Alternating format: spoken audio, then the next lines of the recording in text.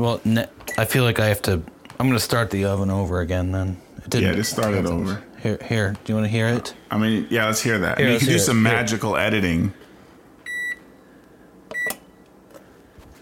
It's at 100 degrees, which isn't. It's like 70 degrees, but right. And what temperature are you preheating to? For now, 350, but I have to consult the instructions. But you just get it going, Right. And then you reconsult, but it can start heat. It's not going to go immediately to 350. So you can consult later, and then it's like, oh shit, has to be 425. Fine, just creep it up to 425. Yeah. If you have to go lower, that could be a problem. Slight problem. I'm just saying, get it warmed up. But get it started. Get it, get it going along the tracks. That's all. Of course. Very good. So should we just get right into the sticks business while it's preheating? Yes, please. Jesus Christ. Don't rely on me to do things right now. Gotcha. Well, I want to make sure I'm like 2.5 hours into the shit right now. Right. Because here's what I realized. I got most of my mise en place in place right now. I can't be putting my mise en place in place while we're recording. No. That's a bridge too far, man. Right. So you got it in place. If my mise en place is in place, I can combine and maybe produce an editable product, maybe. Or not even edible, but something that resembles food. Sure. But if I fall victim to this kind of shit all the time. I don't know if you do. It's like I'm making a meal and it's like, okay, prepare your ingredients. It's like, fuck that. Let's get right into it. Heat the pan, put the steak in. Yes, now you that's need how I go. half a cup of wine. Now you need the herbs and you have to chop the herbs up. You need 2 ounces of butter and all of this shit. And now the steak is searing and it has 2 minutes until it's done. And you have to do all of the other prep work. But you do the prep work first. That's why it's called prep work. So I did the prep work. You did the Finally, prep work. I did it. Well, that's good. Preparation. I did the preparations, Brad. I don't always do that. This is nice. Look, I got my little... You hear that? I got my little wet ingredients. I got my dry ingredients. This is nice. Good. So you have a little bit of a corner of your brain. Shut the fuck up. Listen. I have a bowl with my dry ingredients. It's like flour and baking powder, not soda. Here, listen to it. Yeah. That's me, hitting my rubber spatula on the side of the bowl. That's some bowl, but I heard some gritty dryness in there at first. Yeah. You did a little... Here, listen to it. Mixing. Shushy. You hear it? I do. Yeah, it's nice. Anyway, I'm really proud of myself. I started at 5:30 after, days worth of meetings and driving around the greater DMV, picking up arms in the back of my, opening my trunk and here's an arms deal. A guy's got to make a living. That's all I'm saying. I thought at first you meant mannequin arms, and I got really excited. But no, sorry, just guns. Just heavy weaponry. No, small arms, just... Small arms. Handguns, mostly. Okay. All right, I got the oven preheating. Let's get into the sticks now. Yeah. You could say you have the oven... Well, that doesn't work. Never mind. You were trying, but that's the second song. That's the second song. Well, no, it's track one. Wait, do we have a different track list here? I'm not talking about. Oh no, you're right. Oh shit. I'm talking about lighting up the oven. Yeah, we lit up the. You had it. What the fuck? You're right. You had me all confused. You had me all twisted around. The song is called "Light Up," and I was like, "Lit up" doesn't sound right. "Lighted up" would work. Lighted. That's not a word though. You're overthinking it. Hey. I'm overthinking it. I know. Here's a song, Light Up. The oven, you lighted it up. I don't know. There's a way you could have done it. Light up that oven, Adam. Whoosh. I lighted it up. Sweet, sweet sounds. Up. God damn, that doesn't. It's really hard to work that in, isn't it? Yeah. Shit. Do you want to play a little snippet of it? Sure, let's do that before I give any of my context. Wait, are we supposed to do an overview first or no? I think there's no rules to this. Let's just dive right in. How do you feel?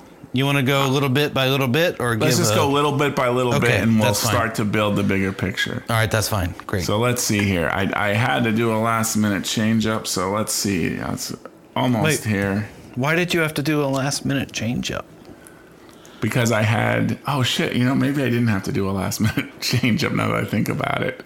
The change up was so last minute that I didn't realize I didn't even need to do it. If that makes any sense. Well, there's 2 L songs that start off the album. It does get a little confusing. Yeah.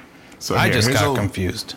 Here's the opener. Here's how this album opens up here. Here's the secret ingredient, by the way.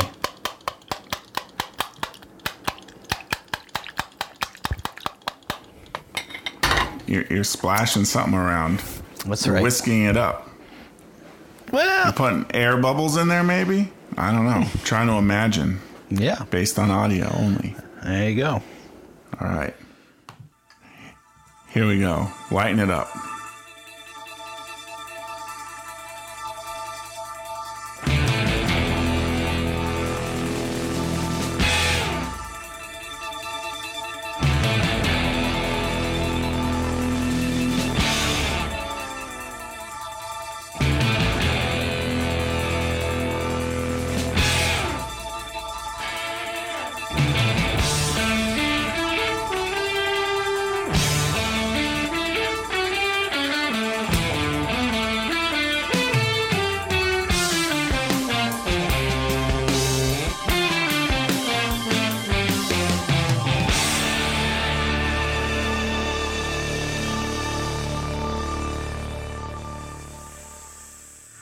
All right, so there's the intro to the intro song. The intro to the intro song. Okay. Yes. Strong opening, I think. This is like maybe the first time where I'm like, this is truly Styx right now. Yes. From where I come from. That's, Yes. That was unequivocally the Styx sound. This is when they became Styx, man. Yes. This and even album, though Come Sail Away is maybe their most iconic song and it was on a previous album, it doesn't matter. This is the sound. In my mind, Come Sail Away is like this song, even though it's not. Brad, if that makes any sense. It's like the brain retroactively makes that more like a Styx song than maybe it is. You gotta stop. I don't know how. Maybe you're probably thinking of Lady. Come Sail Away is from The Grand Illusion from 77. You're right. We're listening to Equinox from 75. There you go. You're right. So you're thinking of Lady. I'm thinking of Lady. Lady is what I meant. Your point is still taken. Yes. Like, holy shit, they had one song. They had, 4 albums, and they only had one. There were a couple of others here and there that were teasing at the Styx sound in the first 4 albums. But Lady, yes, Lady. Not Come Sail Away. That comes later, and that's even more Styxy than what we're listening to now. Yeah. But, yes, I was just thinking about this because I've been listening to all these albums again, and it's like, shit, man. People only know Lady from their first 4 albums. It's amazing they got to make a 5th album. Yeah. And they upgraded from like Wooden Nickel to RCA. Well, I guess that's what having the hit of Lady will do for you. Well, right. And then it opened the doors. They almost didn't make it. They didn't do that song. Dustbin. Gone. That's right. Lady opened whole new doors. We wouldn't even know about them. And the thing is, the album art got better. Like, the sound got better, the engineering got better, the mixing got better, the mastering got better, the songwriting got better because of all of that support. Yes. And it's like, now seriously, just based off that little intro of the intro, can you tell a fucking difference between this and the first 4? Oh, 100%. Okay.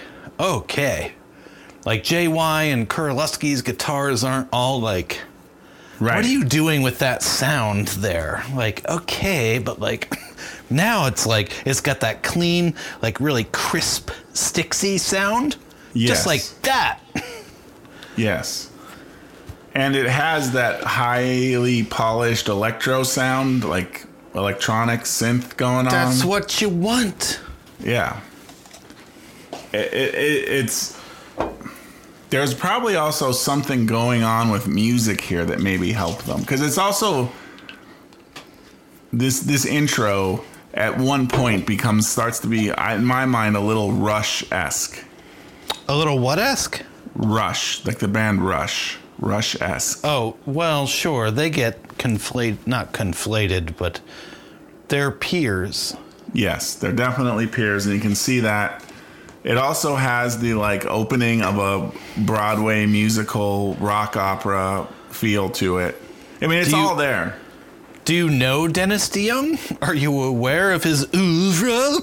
Well, no, I'm completely aware, but this is he's finally unchained completely at this point, I feel, with this opening and this whole song, really. And it goes beyond this song, but for now we'll stick with this song. Yes, he's unchained. Well, Here. and yes, that's a great point. Before you go on, that's a great point because Equinox is when Kurleski started like backing away. Right, it's his last album. Yeah, and yes, last album. And Kurleski was the front man for this band until this album. Dennis DeYoung came to the front. And Dennis DeYoung was Mr. like, I'm flailing my arms around on the keyboard back here. But Kurleski was out there writing his sad, fucking depressing songs and being the band leader because I play the guitar. You don't have like an accordion player and keyboard player as the front man for the band. So, yeah, that makes a shit ton of sense, man. All right, should we listen to a little more of it? We didn't even get to any of the lyrics yet. Please.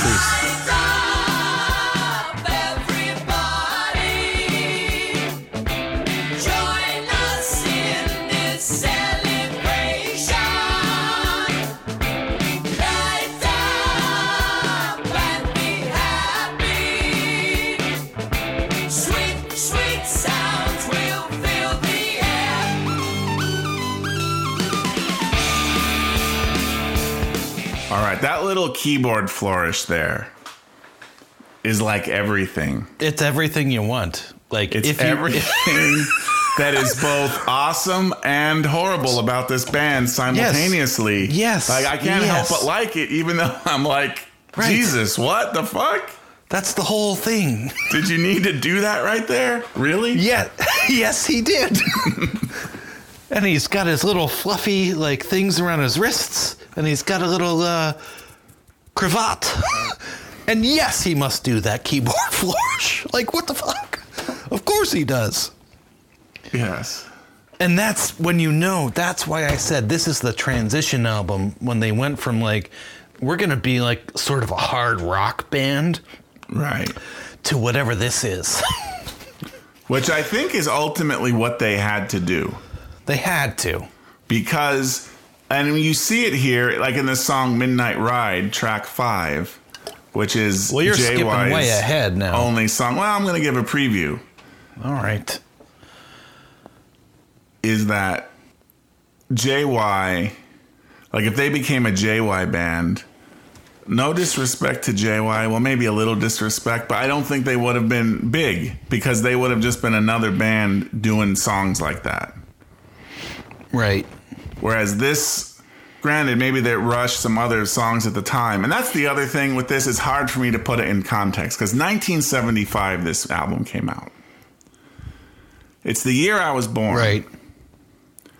And I think we've talked about this in the past, but like that year where you're born around that time, like from ages like maybe -1 to 5 becomes a black hole culturally. Because things before that became nostalgia. And things after that you remember. So like this falls right in this area that I don't fully understand musically. So 1975, this album came out. Yes. And in essence, it's a cultural black hole for me. Because that's the year I was born. So there's something about...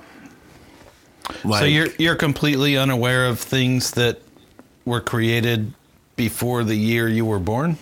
No. I get you. Wait, no? I would say it's somewhere between maybe negative... I originally said -1, but maybe it's like -2 or 3 from where you were born to maybe like 6 years after. Because the stuff before that became nostalgia and became like retro stuff. And you're familiar with that growing up. Okay. But then the stuff after that, like, so 1975, let's say I turned 6, 1981, the stuff after 1981, I remember experiencing that and I get it. But there's this black hole of area where it was like not old enough to be like replayed as classic rock or nostalgia or retro or whatever. And there's stuff that is,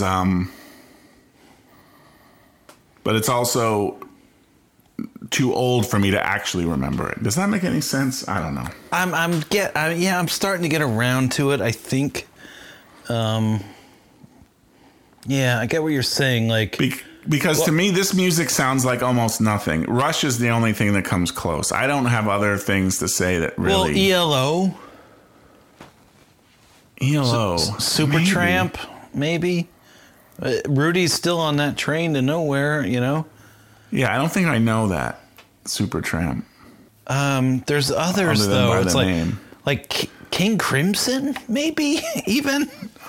Although they were more pioneers, maybe kinda. I don't know.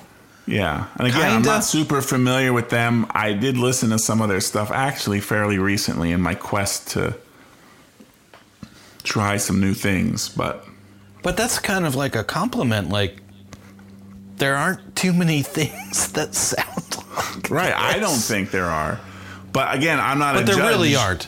Well, we should talk to Dave. What's his name from the Post, from the WAPO? Yeah, and he wrote that prog rock book. Okay. But the thing is, Styx didn't start out as prog rock. You know. No.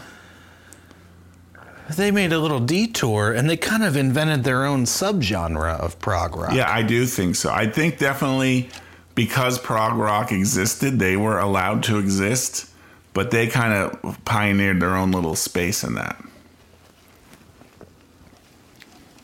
I'm coming more on board. So for your idea that there is nothing like. Because nothing like this type of Styx. Yes. The full-on Dennis Styx. Wait, there's things like other types of Styx? The JY type of Styx. Like what?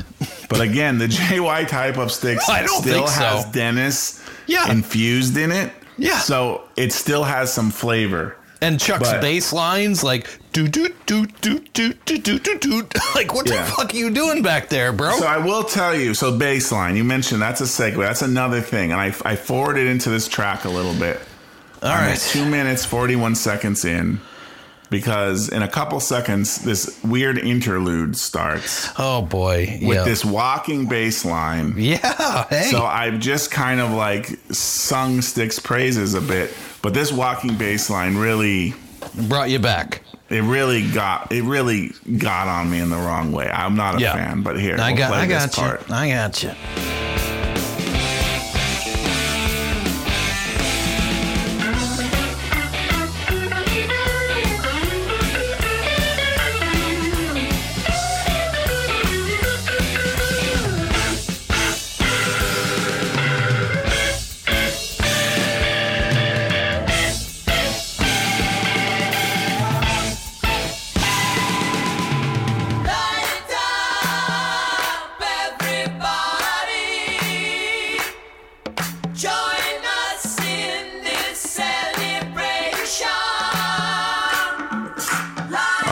So this singing part here. You didn't even wait. You didn't even wait for the don don don don, which is the truly walking bass line that happens at the end of this little interlude.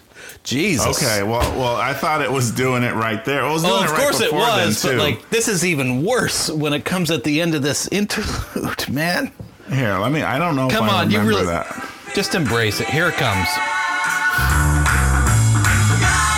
You hear it? Yeah. But that's what Chuck does. That's his whole thing. Yeah, And, like, but he if did you- it for that like one part. But yeah, I hear what you're saying. If you're gonna embrace Dennis's flares and operatic bullshit, then you gotta embrace Chuck Panazzo's walking bass lines. I mean, I do embrace it, but this is also my theory about Styx listening to this album. God. Is that every song has like one thing too many. Just one? Just one. Like, I mean, for what it is, right? And granted, this song I think is you need like a special taste, right? Like, it's not just like, is it maybe an acquired taste? I don't know if that's quite right. But this whole thing, that chorus of voices, light up, That Styx. everybody. The one that we talked about the keyboard and the sound. That chorus of voices. That doing that Styx, kind of man. thing is so Styx. Yes, That and I is love it. Styx. That and the keyboards I love. But again, you needed that weird, and it's not just the bass line, it's that whole weird little interlude. Like, it's just like, you didn't need that part of the song. I got they wanted a bridge part, they wanted something to break it up maybe, but like, I don't know, they went too far. And I think they do that in a lot of songs. It's like, okay, here's all these elements, and they're working together, and it's this classic Styx thing. Now let's throw in this part, the throat yodeling. Let's throw in a drum solo. Let's throw in a part where it's just a high-pitched keyboard going for I could give 12 you seconds. And examples it's like, we of don't need that. all three of those things if you want them from Styx albums. Yeah, well, If we're going to you- hit them up. You come for the Styx, you stay for the weird throat yodeling. I'm just Yeah. saying, if you're Yeah. in for a penny, you're in for a I pound, can't my wait friend. to get to the Styx throat yodeling part. Me either. Trust me, me either. I've listened to every album up through the present until Edge of the Century, and then I had to stop. My point is, you can't say the only thing, or not the only thing, the thing that makes them super great is how fucked up and weird they are, and then be like, well, this is a little too weird over here. Well, maybe the problem kinda with that dumb. part is that it wasn't weird.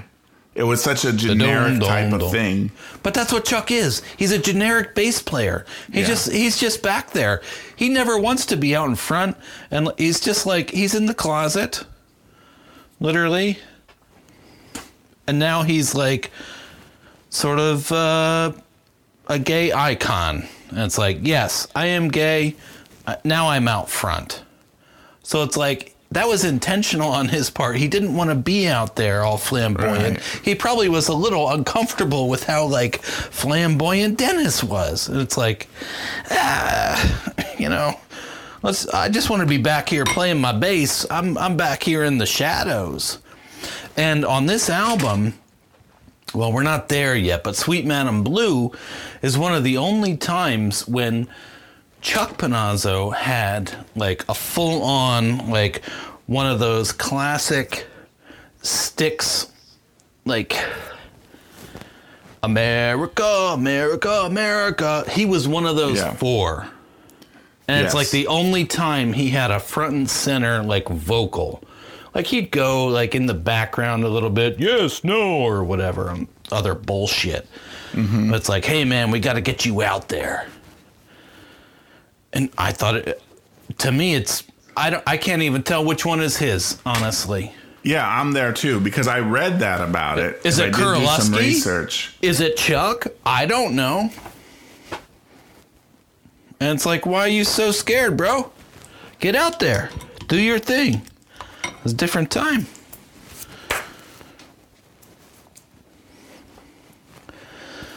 fuck! So- I gotta shave this butter.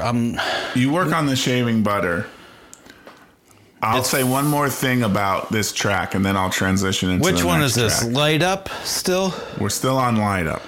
And I All said right. one more fun fact I noticed about this. Okay, before That you this get song- to yes. before you get to a fun fact, I want to point out that something I noticed about not just the tracks on this album. Oh, I got that little thing in the back of my throat. I always try to keep it, so you can have the weird sounding voice. Right. You got to keep running with You that. try to keep running with it, but it's gone. Is that this is going back to Transition album. Equinox is the Transition album where it's like every song is like 2 songs. Yeah, okay. And I don't feel like they fully embraced that in the first 4 albums in the Wooden Nickel years.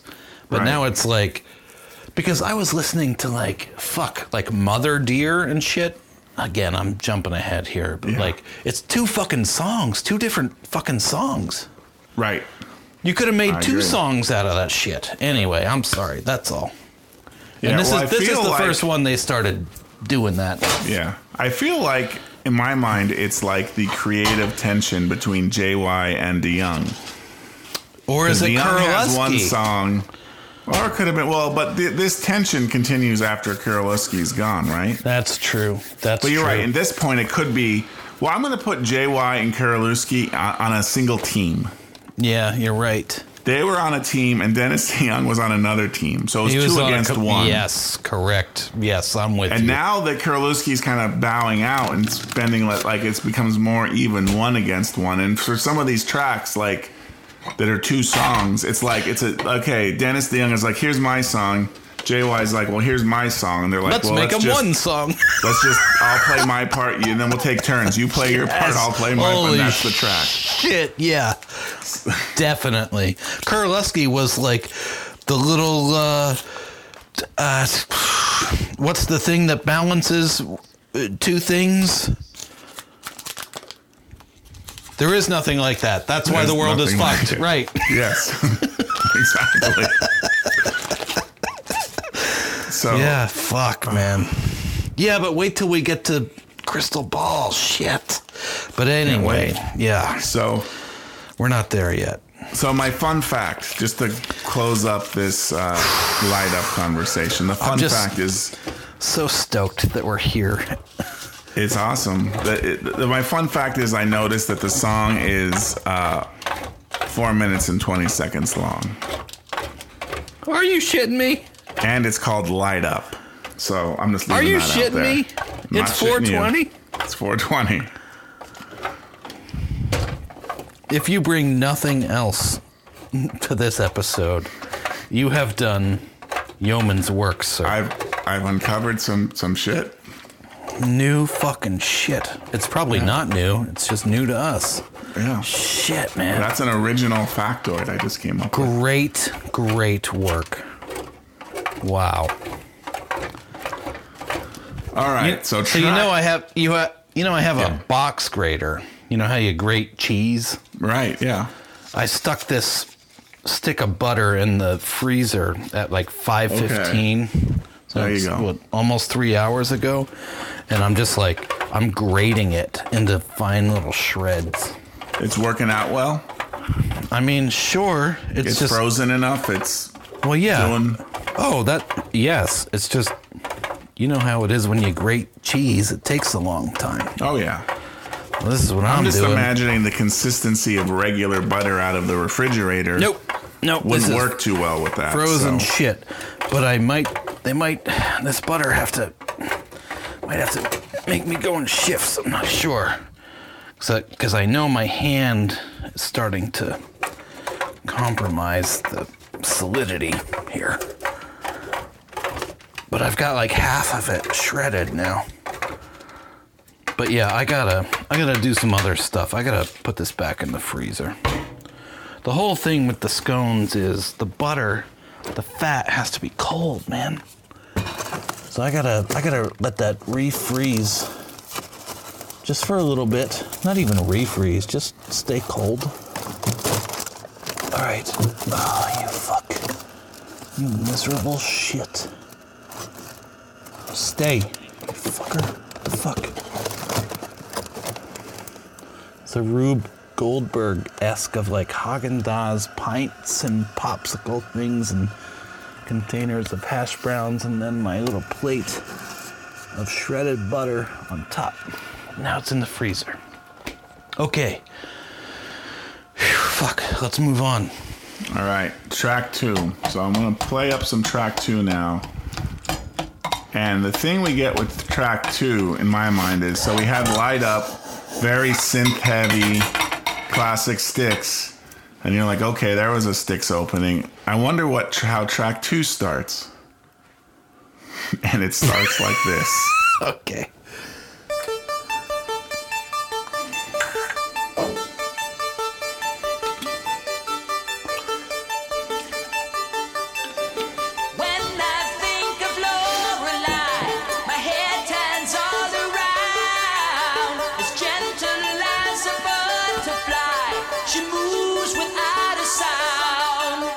Okay, so... I mean, I see where you're going here. Well, it's just, this is a very synth-heavy endeavor. At least at this point, I'm like, okay, this is a lot of more than even I was expecting, you know, for them to get this hardcore into that. 2 in a row is what you're saying. It's like... 2 in a row. Okay, we open it up, that's fine. It's like, oh, now 2 in a row. Now I'm not complaining, Both mind you, with- because this is my favorite part of Styx. Sure. So I'm happy. I love it. Both with L names.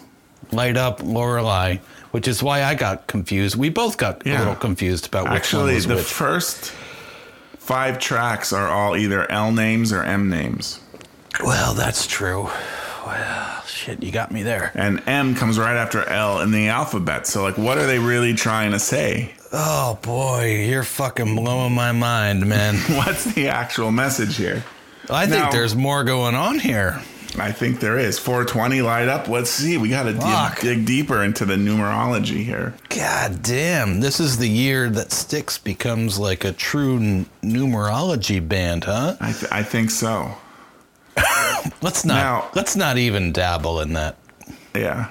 Now, this song does start to rock out very soon, and that's why I kind of stopped it there, just to say at this point, I'm like, okay, this is a very synth-heavy endeavor. 2 of the same shits. It doesn't really turn out to be that way as much. Right.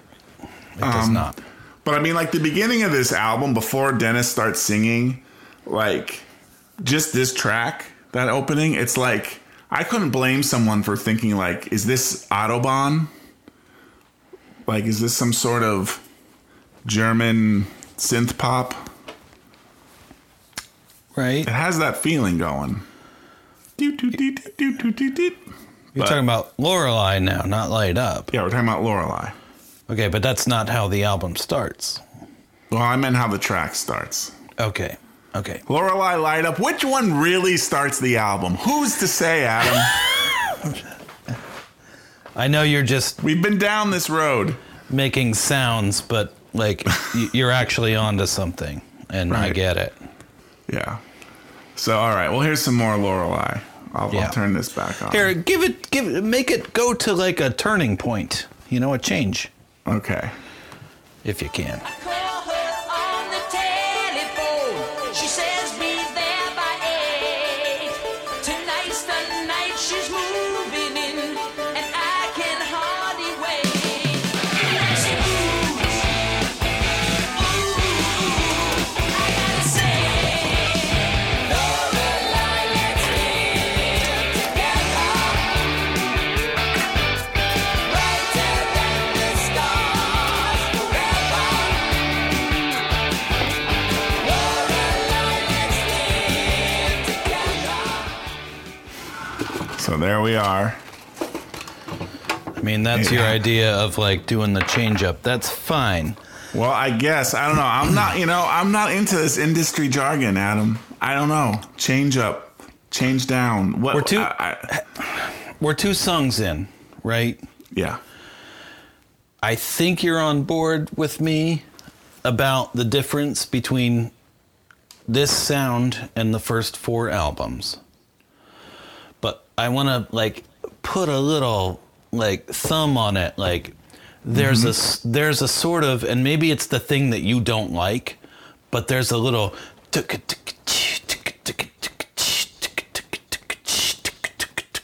thing going on here, where they got a little groove going. Oh no, for sure. Yeah. And there's that little like, oh, hello.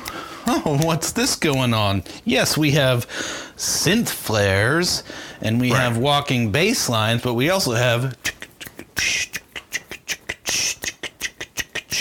that's a little poppy little thing that it's got a beat and you can dance to it sort of thing. Yep. And that's John Panazzo mostly. And it has the heavy guitars too. Okay, that was always going to be there. I'm saying the wasn't always there.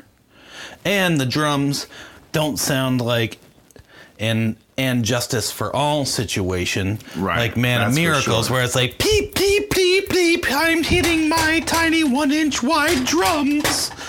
I'm Mrs. Featherbottom, I have my tiny 1-inch drums, you know? Fuck that shit, I hate that.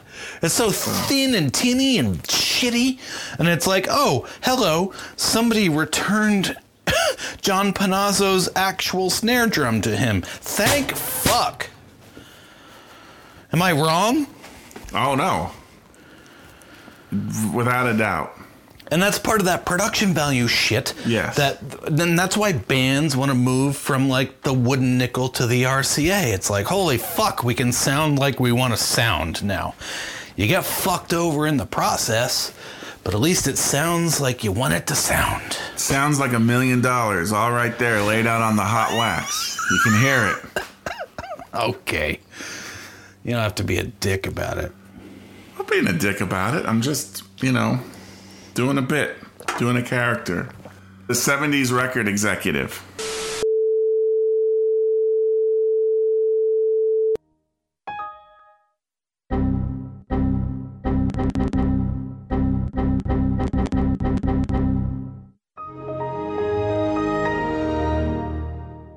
All right, you do that. I've been recording. That's good. I'm a little behind here.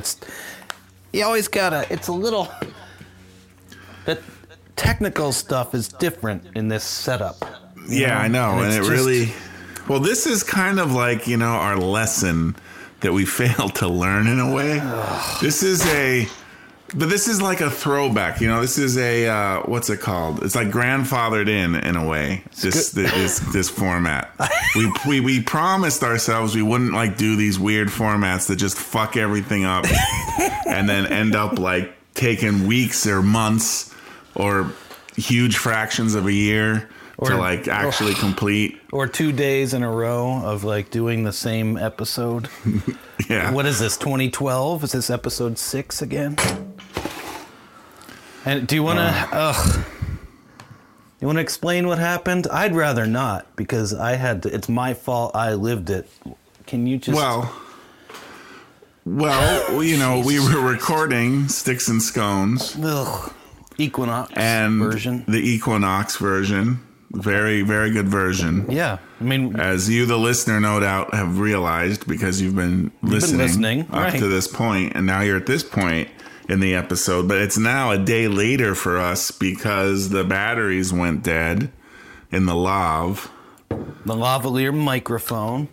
Yes. And, we lost maybe 20 some minutes of our recording, and then there was no batteries to be found. AA batteries. We just ended up saying, well, we'll just have to finish it the next day. And that was cool. And that's fine. But how do I live in a home with no fucking AA batteries to be found?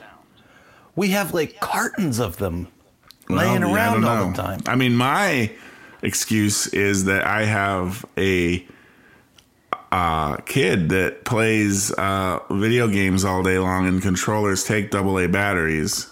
So we keep cartons of them, and we unfortunately go through them from time to time. And my only excuse is like my battery-operated anal plug. But like, I don't go through that many batteries for that. You know? I'm still using, and I'm tempting fate, but my anal plug, I got the Manual. The version that plugs right into the wall outlet. Ooh, boy. I thought you were going to say you still anal plug manually. No. Whoa, shit. Yeah, you are asking for it, my friend. Or maybe I'm just one day secretly hoping for a little extra. A little extra zinger. Yeah, time just right. Yeah. Ooh. Yeah. You, baby. Anyway, we're back. I'm gonna fucking do this, I guess. Ready for it? I'm ready. What do you got? Beep. I'm preheating the All right, oven. preheating the oven again. Nice. God. So, do you know what track we're in the middle of discussing now? Or should start with? It's hard to say for sure because I didn't have your audio. I was only listening to Right. my breathy I audio. did put my audio up in Dropbox this I morning. didn't see it. but- I must have. Yeah. I probably needed to refresh the page or some shit. Well, I probably did it after you looked. I don't know. That could be. Anyway. I don't know. Who cares? We got through Light Up and Lorelei before I ran out of bats. Right. So- Was your butter incident in the audio or no? Oh boy. I can't. Maybe be you'll be sure. lucky if it's not. I don't know which way to go with it. Because one hand, we documented a true tragedy. On the other hand, maybe that's just best left forgotten. Maybe. But I have maybe. no idea. I don't wanna listeners may rehash know it. about the butter incident. They may not. Or maybe But not. the reason I just mention it is because I know Mother Dear. We were discussing that song when the incident happened. Well, then we do not have the butter incident. Okay. However, I did document it with photographic evidence, so we have Yes. that at least. Okay. Ugh. So so we should just start with Mother Dear. Yeah, and I am 1 week. just to make up for lost butter. I just put like a third of a stick of butter in the freezer. So, Okay. and that has to There you go. solidify for a little bit. Oven's preheating. Do you have a stable surface in your freezer to put the plate of shaved butter in, though? Well, it's already No bouncing on lean cuisine. Well, it's here's What are they called? Sort of- The Salisbury steaks. That's what I was trying to say. Hungry Man, Salisbury. I fucking love those things. Oh my god. I liked them, and I definitely ate more than my fair share of them. But I'm sure you did. I was never into them as much as like the breaded chicken ones. See, thought you were going to say fried chicken. I'm like, yeah, I can get behind that. Well, I think these are fried, but not the fried with the bones. No, I like the the fried with the bone. bones. Well, Yeah. I love fried chicken. I think when you make them in a Hungry Man, they're not. I guess the like more chicken patty style thing lent itself the best to like, okay, this is in like a little foil tray and you heat it in the oven. It's a better union, the Hungry Man TV dinner with the breaded chicken patty, than like Yeah. trying to manufacture some like facsimile of actual Yeah. fried chicken on the bone. But I Did you- like it. Did you have those Encore trays of food?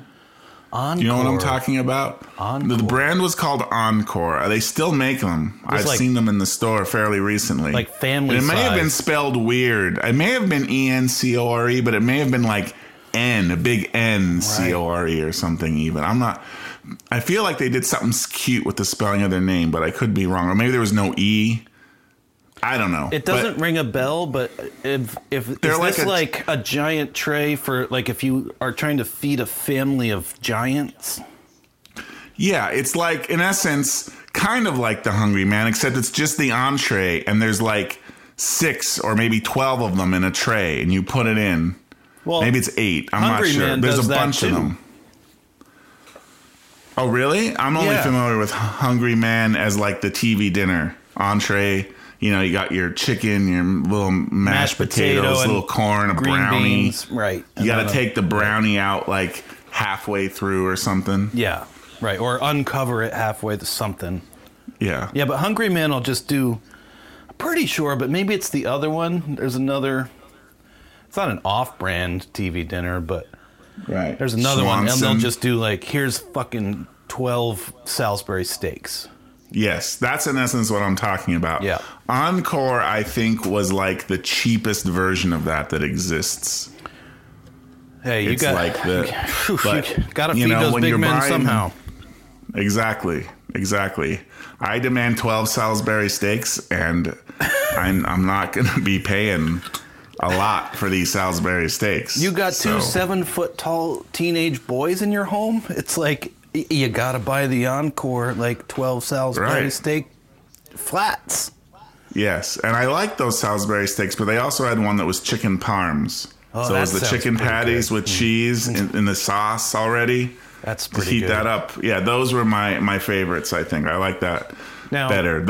The Salisbury steaks were good because they had a certain kind of like fatty butteriness to them a little bit. Yeah. That like at first you didn't notice. You had to almost shove a whole one in your mouth at once and then let the fat kind of ooze out Yeah. into the remaining space in your face. And it was like, oh, that's good. That's oh, yeah. good. It's like a slickness. Oh, if I can just get my fucking electric anal plug at the same time, plug it into the wall, baby. Oh, When the fat and the electricity hit simultaneously. Fuck yeah. Now, chicken parm question. If you Yes. can remember, you got your fried breaded chicken patty. How? And then there's two more elements that go on top of that. Can you describe how those two elements were deployed? In what order? Okay. And how? so you may have broken up a tiny bit. I'm not sure. Okay. Or not. It's hard to tell. But you're asking what else went in addition to the chicken pieces, What else, but also the cheese and the sauce, in essence. in what order were they deployed?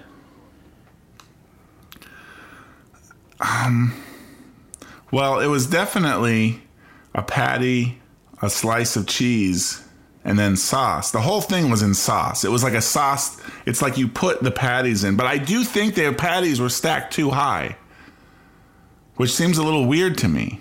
They were stacked one on top of another? Yeah. That's fucking bonkers. Maybe there wasn't cheese, or maybe the cheese was in the breading. No, come on. Like it was man. like a piece of chicken, cheese, and then that whole thing wrapped in breading.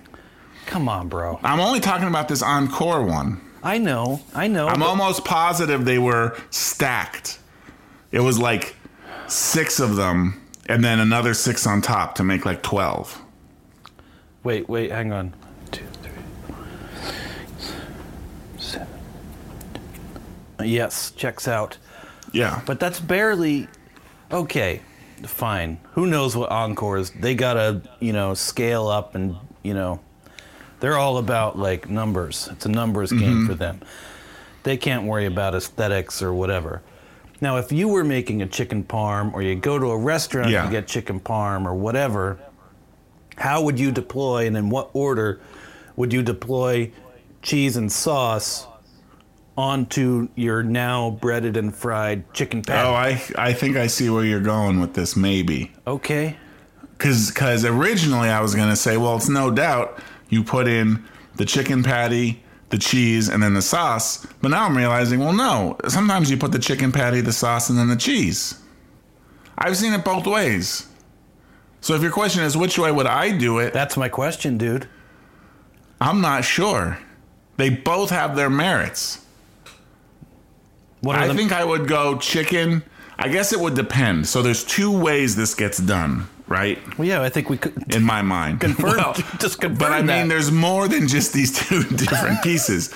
Because in the one, there's like Holy so shit. much sauce. We're at 336 already. That's nice. Yeah, and the one, yeah, it's swimming in sauce. Sure. Yeah. Yes. And if it's swimming in sauce, I think I want the cheese next to the chicken. Now, if it's like a chicken patty, you put just a little bit of sauce, like just on top of that, and then you put cheese on it, and then maybe the little sauce dribbles out to the side and stuff. That's good too. So I just want to make note, there's a difference in how the sauce is deployed for these 2 methods. I don't think I would want the cheese on that would do sauce and then cheese if it was the like just swimming in a soup of sauce style.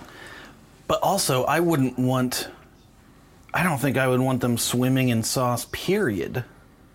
Yeah. Unless it's the Encore flat of a dozen chicken parm. Which pretty much, they were just swimming in it. Like, you just saw sauce, and you had to, like, kind of dig in. And, ooh, I found the patty under here. Let me pull it out. And it's like, holy all shit. covered in sauce. There might be another one down there somewhere. Let me take another look, you know? And sometimes you find one, and sometimes you don't.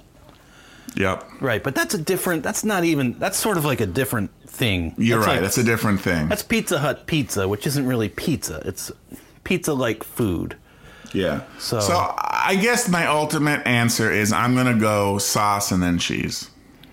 Okay, but you would deploy the sauce in a minimal amount and then... Yeah. What may be a regular amount I don't for know. you or for me. Cover but not the entire... cover the whole thing, or maybe not really the whole thing. Like the middle, cover the top and leave a little bit of a border, tiny. Maybe it covers the entire top, but the sides of it, it never like covers the whole thing. You know, just the top, and a little bit of a border, maybe, and maybe here and there the sauce drips over. Sometimes you just want the top. And a little drip over. A little drip over, they call it. Little drip over. So what I've come around to is kind of like when you do lasagna, you have your sauce and you lightly sauce like your casserole dish. Very lightly. Yeah. Not a lot. It's not swimming, and you couldn't even like sponge bathe in this sauce probably. Not even enough for a sponge bath. Right. Yeah. Just to give it some protection between the glass and the chicken. Oop, there we are. Oh, there we go. Perfectly crispy, fried, breaded chicken cutlets. You don't want to fuck that breading up too much. So you put it in there with that little bit of sauce. You're already fucking up the bottom now by having it in that sauce. And then you're going to throw it in the oven for like 10 minutes to melt the other shit you put, the cheese, basically. Everything's cooked. You just need to melt the cheese. There's this overcooking that happens but whatever, that's a separate issue. I don't want to get into all of that. So you're fucking up. You worked hard to make these perfectly golden brown chicken cutlets. Now you're fucking up the bottom, but it's okay. It's okay. But what's not okay, at least to me, is to now go ahead and fuck up the top too by applying sauce directly onto the breading. So I put the cheese on the top now as a protective layer so I can maintain, because the cheese won't de-crisp the cutlet as much as the sauce will, because it's fat. It's not water. And then I'll put them in a row, and then I'll do like a ladle of sauce right down the middle of like all 6 of them in a row. You know, with the understanding they're probably going to be served with spaghetti or something, and there's going to be a bunch of sauce over there, that if you need more sauce on your chicken parm cutlet, you can do that. But I'm not going to be the one to go and fuck up and like mush up my perfectly golden brown crust.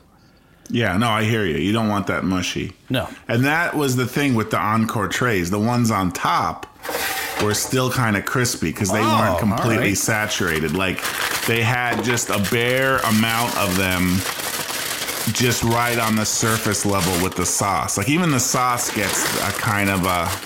Crispiness, like around the edges of the... Yeah, you know how I like my sauce.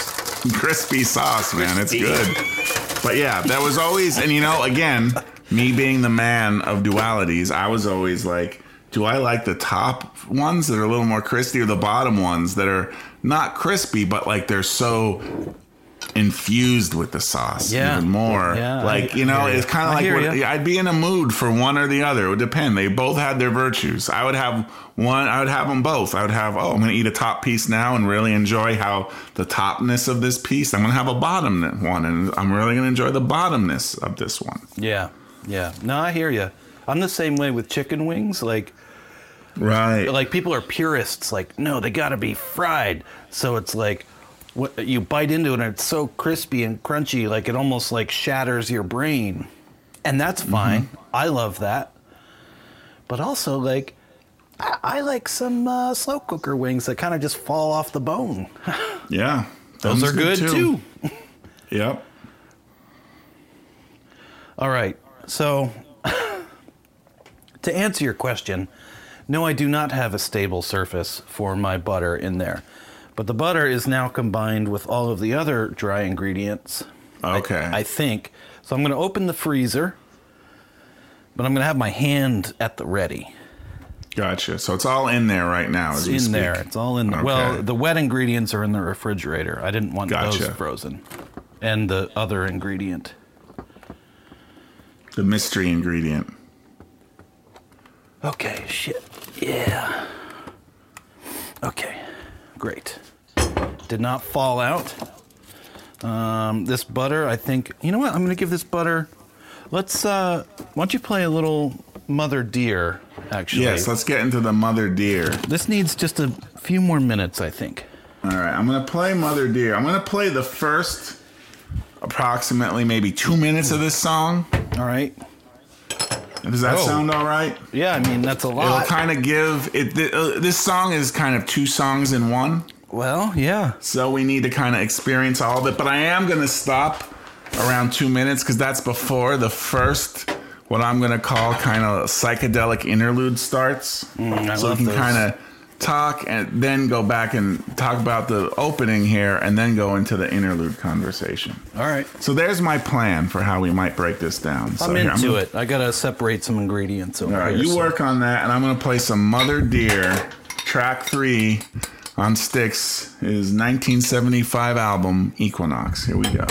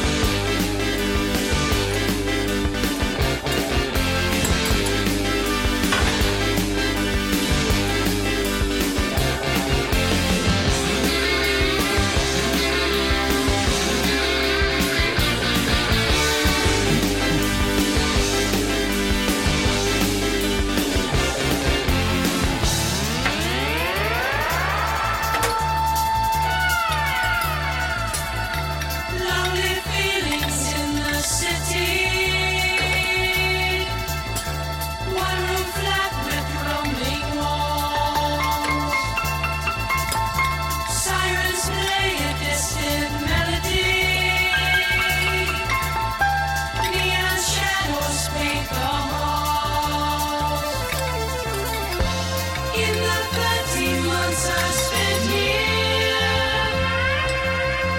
with my manuscript and rhymes, paid in cash for foolish pleasures. Mother dear, you call them crimes.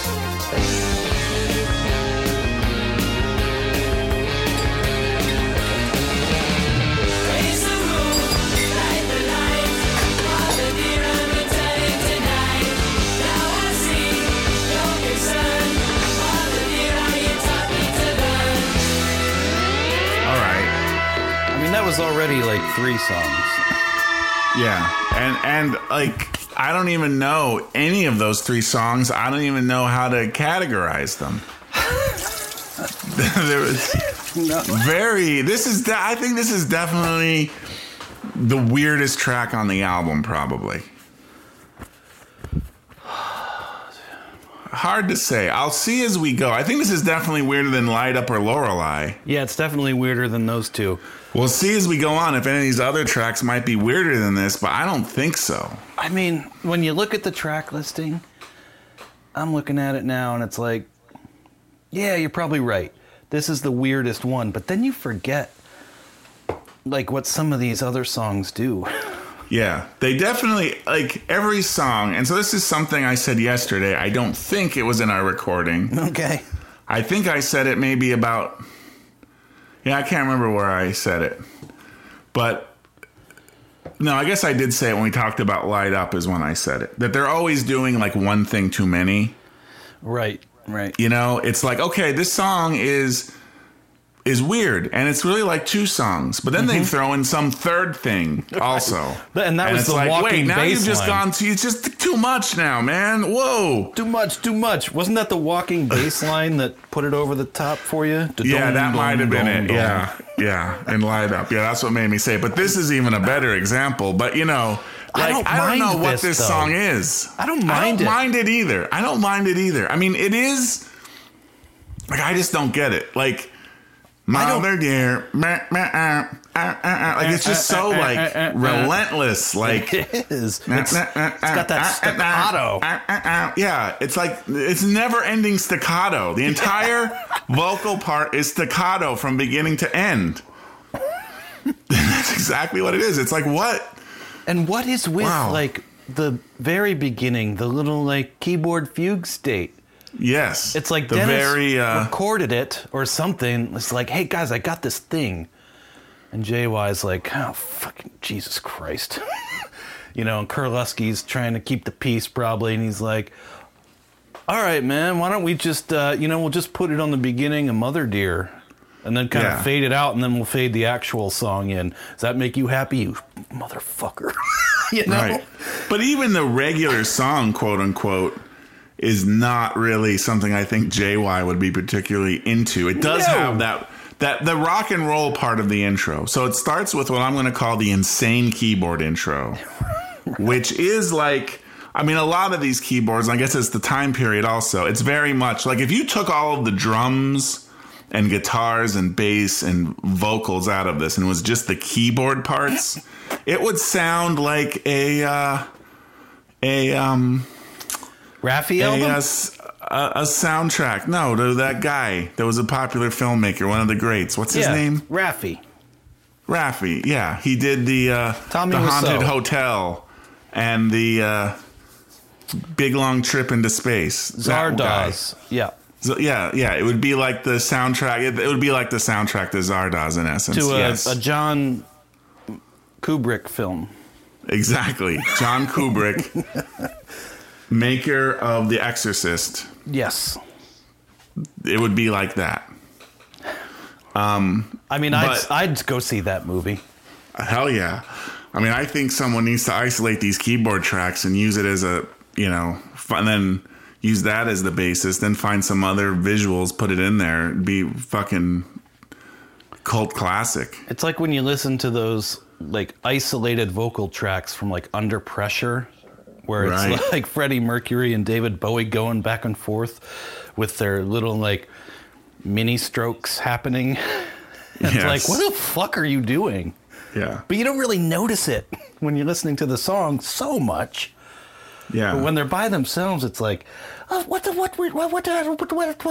were you fucking thinking? Yeah. I was thinking it was more like, kind of like when you play Wizard of Oz and Dark Side of the Moon together. Get the isolated keyboard tracks and find just the right episode of A-Team or Knight Rider to match with it. And it would be like, oh, it'd be a stoner classic for the ages. Why not TJ Hooker? Or TJ Hooker might be even better. You know, I've been looking at a lot of TV shows from like the 70s and 80s.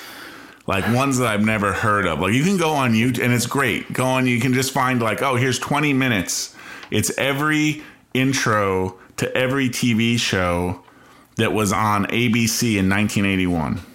Oh my God. And it just goes through them all. And it's just like all these forgotten things or things that like jiggle the memory a little bit. Like, oh, wait a minute. I actually remember seeing that. Wouldn't that only be like 6 shows though? No, because there's like 3 a night and there's like 7 nights. I thought some of the nights intro were is reruns. about... No, they're never reruns. Okay, all right. I mean, some nights may have reruns. So like for some weeks, 8 o'clock is the A Team, and then some weeks 8 o'clock the A Team would be a rerun. Now, granted, some shows, like there might be Monday Night Football, so that, or, Sunday might have like the Sunday movie of the week. So like, right. That intro takes up 2 hours. Fucking kick in the goddamn nuts of us that the nuts haven't even fallen down or dropped yet, when it's like, all right, A-Team's coming on and it's a fucking rerun. Yeah. And you're like, my entire week is ruined. Is it going to be a rerun next week too? Well, see, I was always very proactive about that. I was so obsessive. I knew TV guide, okay. I'd have that TV guide, or I would know, because at the end of A-Team, they would say next week on A-Team, and then show a little thing, and so I'm already primed. Okay, and sometimes it would say next week on A-Team, and it would just be they'd show the little preview for the rerun app. Sometimes some shows would not do that next week on whatever, because if next week was a rerun. So I know, did they say next week on or not? Like, I was tuned into these patterns, even as like a very young child. I was just like, boom. I mean, there. I obsessively read TV Guide, but like, I wasn't tuned into the patterns like that as much. Yeah. Like, I definitely, if it was like a super important show to me, I think I would know. But sometimes there was just kind of mindless shit. Like, it's Tuesday, I guess we put on whatever, fucking Doogie Howser or Murphy Brown or something. And like, I'm not obsessively reading about Murphy Brown, but I'll watch it if it's on. Sure. I mean, you had to watch whatever was on. You had to pick something out of like the 3 networks. You didn't have a choice. Like, well, you had 3 choices. That's it. Yeah. There's only 4 if you count PBS. Well, we didn't get sometimes PBS. I would go to. I'd be like, okay, I'm going to watch Nova. They're doing a thing on stars exploding. Okay, I'm into that. I'll watch that. We didn't have it.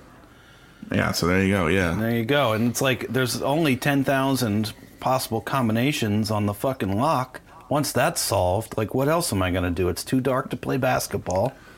Yeah, there's not. Fuck else is there? I didn't get my Nintendo yet. So, what the fuck? Gonna watch 30-something. I guess we're watching 30-something. Lewis. 30-something. Boy, they seemed old. I know, really. Some of them didn't even have kids yet. That was like their big struggle. Like, are we gonna have kids? I think it was like some of the 30-somethings had kids and some didn't, and it was like the whole like, well, we're like parents now. We can't go do coke at like 2 a.m. with you every night. That was kind of all like, dude, our friends are so lame. What are we gonna do? Right. Like that old chestnut of a thing. Yeah, that's a story as old as time. Yeah, right there. Yeah. All right, I'm shredding the final third of this stick of butter. All right. Just because I'm not sure how much spilled out on the floor and in the freezer, so I'm just guessing here. And it's just baking, so I think you just kind of wing it.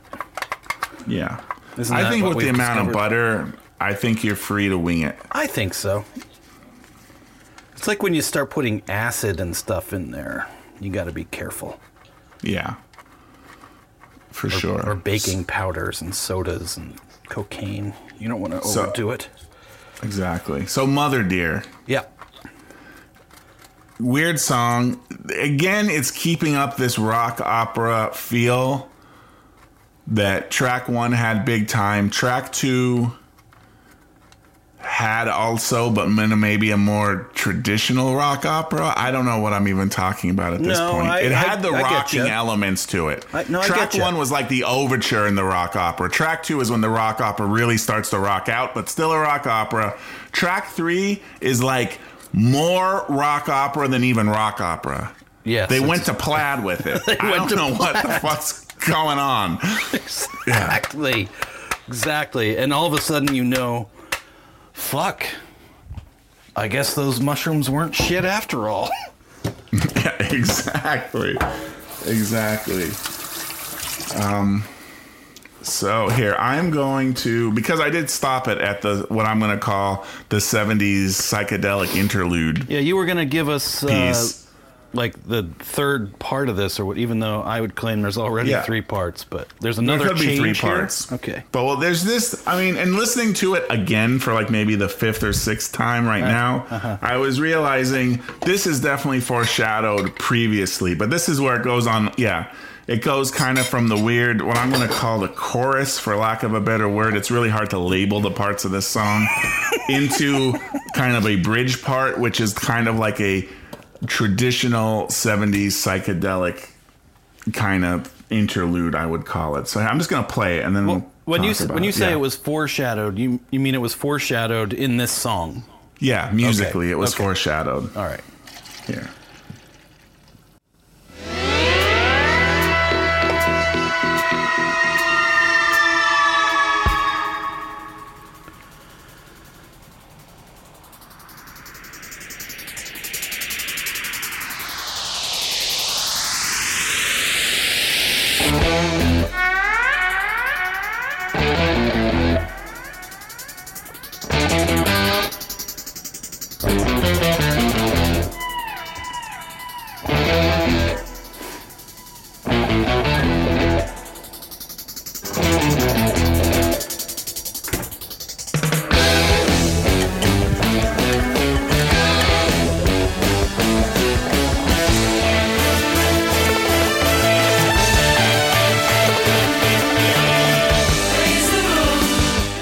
All right.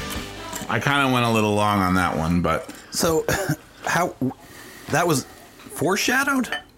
The Yes, little whale because song, like yes, guitar? because the little drums, oh, well, right. that happened earlier in the song. Even though there was more like guitar and more stuff happening, that happened earlier. I mean, John Panazzo is putting the work in on this album. It's like he Yeah. was super. What are those 16th notes? Man, you're speaking a mathematical language that it's just not, I'm not plugged into there. Yeah, 30 seconds, 64ths, I don't know. You had a Euclidean geometry science project in like 2nd grade. You can't. Yeah, but when you it don't know comes what a to 16th rhythm- note is. I know what it is, Right, you know but when the it comes to concept of it. picking out a time signature, I really struggle with that because I'm so musically disadvantaged. Well, so am I. I don't know shit. I don't even think this is. I'm not even talking about a time signature. I'm just talking Right, about you're just like, talking about, how many notes well, is he playing? I would need to know how many beats there are in a measure and then how many actual time he's hitting that drum to make it make sense. Yeah, see, there you go. You know shit. Yeah, but I'm saying I can't identify how many beats per measure there are or how long a measure is in this part. Is there even a time signature? How many time signatures does this song have? Is it all the same? What about the whale song part? Yeah, I don't know. Is it the dude listening to, like, sitting in his tub, smoking the last of his J with his candles, listening to some whale song? See, I think this is more like the middle schooler that succumbed to peer pressure and took a little puff of the old reefer in the alleyway, and then everything starts to kind of go like Dutch angle and like wide angle lens. Hey, Johnny, you okay? Like, oh, I think like, that's yeah, perfect. That's that's perfect. exactly what This would that be great for evokes. that. Yeah. This would just slide right in there, man. Yeah. All right. So, Get some frozen butter. I gotta get this shit in the oven. oh, we're already loading it up in the oven. Well, no. I have to combine the dry ingredients with the wet ingredients. Okay. I'm just saying I have to get it in the. I don't want to. We're almost halfway through this album. Yes. Did I put the egg How- in there? That's what I want to know. Phew. I can't help you with that one there. Shit, man. There must be an egg in the, like an eggshell in the trash. I wonder if any listeners out there can help us. I'm gonna look Did in the anyone trash. hear an egg crack in the background of An egg? Lorelei? An egg, you said. An egg. No, you said egg, though. Egg. Egg. Egg. Egg. Egg. Egg. See,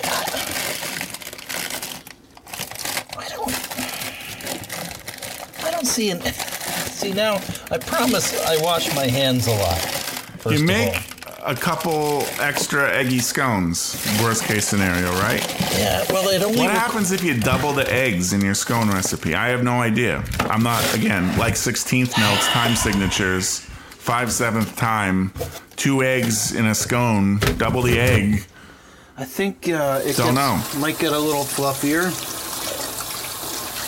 which might not be bad. It would almost turn it from like a scone into like more like a cake? muffin. Yeah, or cake. a muffiny cake thing. Well, worst case scenario, you got some delicious cake rather than a scone or a hybrid. So The nice thing about the scones is they shrink wrap well. Yeah.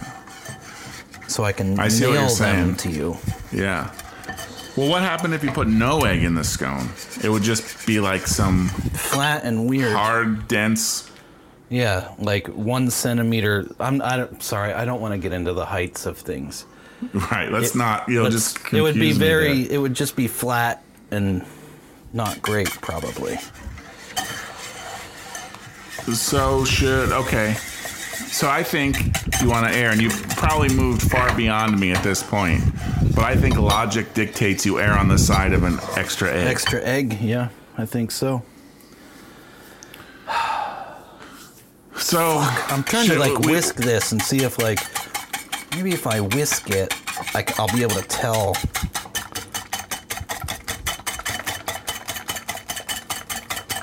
I could measure the volume of this liquid because I know how much. But does that actually work Yes, with an egg? I don't know. well, yeah, because you're still putting more volume in there.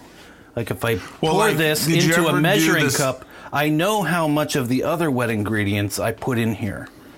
And if it's short by between an eighth and a quarter of a cup or something, I'll know that there's no Yeah, I egg. guess you're just looking for something being added. Because I was going to say, did you ever do that science experiment as a kid where you take a cup of water and a cup of alcohol and mix them together? And instead of making 2 cups, it makes a cup and a third? No. Because the molecular structures are such that the alcohol molecules kind of go in between the water molecules. So even though you have 2 cups of liquid, when you mix them, you have less than 2 cups. You just in essence have something that's more dense. First of all, I fucking hate that.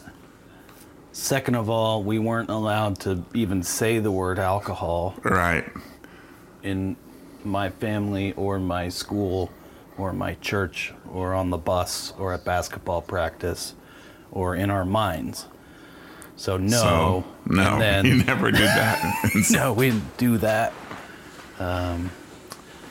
So you know where I first saw that? I saw that on 3-2-1 Contact on PBS. So People maybe would- if you snuck a little science programming on public broadcasting. I didn't get One- PBS. Everybody would That's talk. right. There you go. Andy All Ziegenfuss comes would be back like, around. "Oh, I watched 3-2-1." Everybody be singing the song. I don't even know the song. I know there is a Right. song, and it's people know it. And it's like, I didn't know what it was. Never seen it. Well, your family had to move out where PBS did not reach. Otherwise, they would have televised this alcohol experiment. Yeah, you can't have that. It's like, Dad, Right. I need some alcohol, man. Slap. That shit'll kill you. Slap. Nah, not any slapping going on. It was just, yeah, he grew up in a household that was not great when Right. it came to that. So, Right. very taboo subject. But that resulted in me never having seen 3-2-1 Contact. Right. Which that So- seems pretty innocuous. Yeah, I think so. It had the Bloodhound Gang at the end. That was always the part you waited for. The band? Well, no, not the band. This was before the band. gonna The say, band that's a named little- themselves after this. Because aren't they were a That little would be like, weird if, at the end of you watch the water and alcohol mixed together, and they're like, ladies, and it was all of a sudden the end of Twin Peaks. It was like, ladies and gentlemen, the Bloodhound. the Bloodhound Gang. Yeah, that's what I'm thinking. I'm And like, they're all like, right. No wonder. You and me, baby, ain't nothing but mammals, so let's do it like they do on the Discovery Channel. And I'm And like, you're no like, all right, wonder I cool. wasn't allowed to watch this program. Yeah. Yep. But it wasn't the band, the Bloodhound Gang. No, it was like A pack of they had a wild little- dogs Yeah, exactly. who could sing. Mm-hmm. And solved crimes, potentially. Yeah, because they were dogs that could sniff things out. That's what they do. They're bred for it. So all these other kids at school were all in a 3-2-1 contact. You were kind of left out. I bet you kind of felt like a lonely child. Very much so. Yeah, it's a perfect segue here I need some into salve. track 4. Some musical Lonely salve. Child. Well, maybe Dennis DeYoung can deliver that in this next song. Okay. Let's find out. Okay.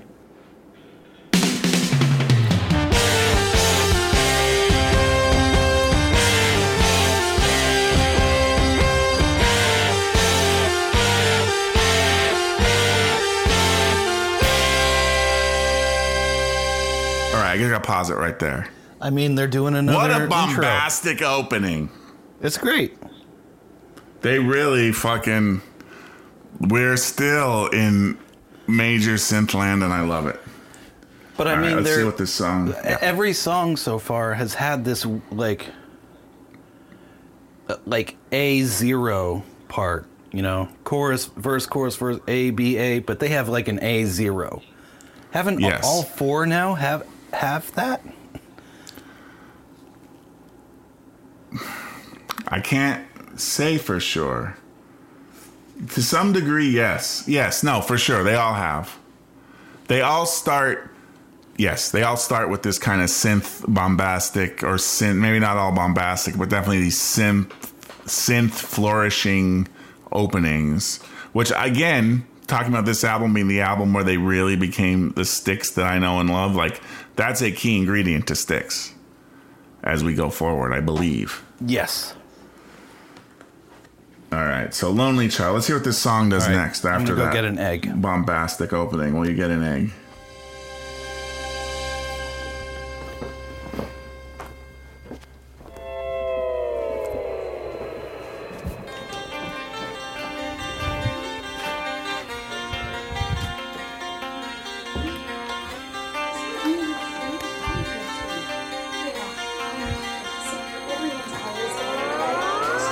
Lonely child, you make it easy. You give me love like no one can. You're my heart, you keep me moving. It seems you always understand my love. I'm your man. Lonely child, you make me happy. You take my fears and set them free. Every night you hold me closer, like two notes in harmony. Come spend your life with me. Come spend your life with me. Lonely child, be my lover. We'll make love in the morning light. Weave your magic spell around me, and come spend your life with me. Come spend your life with me.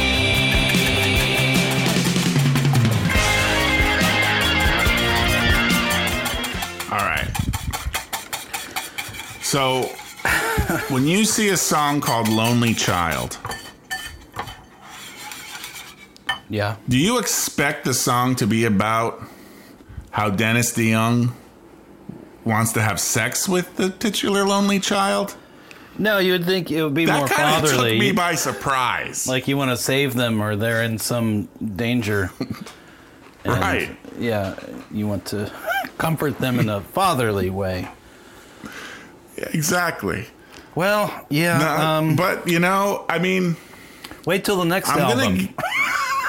Oh, really? Oh, boy. Oh, boy. I mean, we had the Grove of Eglantine, We sure fucking did. which, again, wasn't quite so pedo, but I feel like there is some kind of classical way to, like, refer to a young woman as a child. Yeah, without, like, putting a number on it, for instance. Yes. Right. Let's wait till the You're next just album. a young woman. Oh, you silly child. It's partly just a long history of sexism and demeaning women. Yes, right. of They're course. kind of childlike for their whole life. Right. In this kind of like medieval attitude, I can fix which you still brings the Eglantine aspect to it, with my penis. But it's still like yeah. Yeah, it's now. All that aside, as we were just listening to that, I fucking love this song. I mean, I like it. It still has that musical vibe that I cling to. Yeah, And it has that intro, And that it's got- fucking bombastic intro. of course. And it's got like, and I'm not sure if this was Kurleski or JY, but one of them has these little like, they're not bridges, but it's because they're smaller than that. They're just Yeah. like mini guitar bridges where it's like jan jan jan jan jan, and whether that's Kurleski or JY doing the like rhythm guitar, gurno, but then they'll go glunk glunk jar jar, and just to hit the next part, they do that little like we're gonna get there by going da do ba ba bam. I just love that. I don't know. I love it. Yeah. I love the guitar sound that Well, they and they- finally discovered. Yeah. I stopped it right as the guitar started wailing in that guitar solo, too. That's all right. That's all right. Go listen to it. I love the guitar solos in Yeah. this. Yeah. Well, you want to play a little bit of the guitar? Well, should I? Do you Yeah, think why we not? should Yeah, play a you little play a more? little bit, We already well, played like... All right, no, fuck it. They No, should, we'll they do should it. go listen to whatever. Yeah, you go listen to it. Go listen to it. The guitars wail. You heard it start to wail a little bit before I cut it off. Yeah, go listen to this. This one time you want to go full whale. Go Speaking full of wail whales, with the lonely child. Oh, yes. speaking of whales, though, Dennis really discovered the whale sound setting on his Wurlitzer. Yes, he definitely Didn't he? did. This Fuck. is, yeah, for sure. It does definitely make me want to get into my bath, play some of this album. Yeah, it's like when you first discover, when you're starting out, like doing graphic design, and you learn how to put a drop shadow on shit. Yes. Then everything's got fucking drop shadows. Sometimes it's way out there. Sometimes it's really soft. Sometimes it's really tight around the edges. And it's like, yeah, fucking drop shadows, man. Yeah. All right. So how are the scones coming at Well, this point? I'm looking at the dry mixture here, and I got so much shaved butter in there now, and I did whisk the extra egg in here. I feel like I had an egg in here already, and but I don't want to start freelancing too much, so I'm just gonna keep it what it is. And is it frozen? No, it's not frozen. And now I'm gonna combine them, and that's good. Once I combine them, then we have to refrigerate again before I put them in the oven. So that'll give us some time to focus on the Okay. music. So I'm going to start combining now All right. the wet and the dry. Drizzle should- over the flour mixture. Add the add-ins, then mix together until everything appears moistened. Maybe this All right. next You're song looking for the will appearance allow me of more. to appear moistened. Yeah. Just, let's go for a little midnight ride while you're drizzling that sauce. Well, after a Does that sound lonely good, Tony? child, you know what you got to do. Yeah. You're definitely Take a getting the midnight fuck ride. out of there and taking that midnight ride back Because home. those cops are after you. Yeah, not nice. All right. Here we go. Midnight Ride.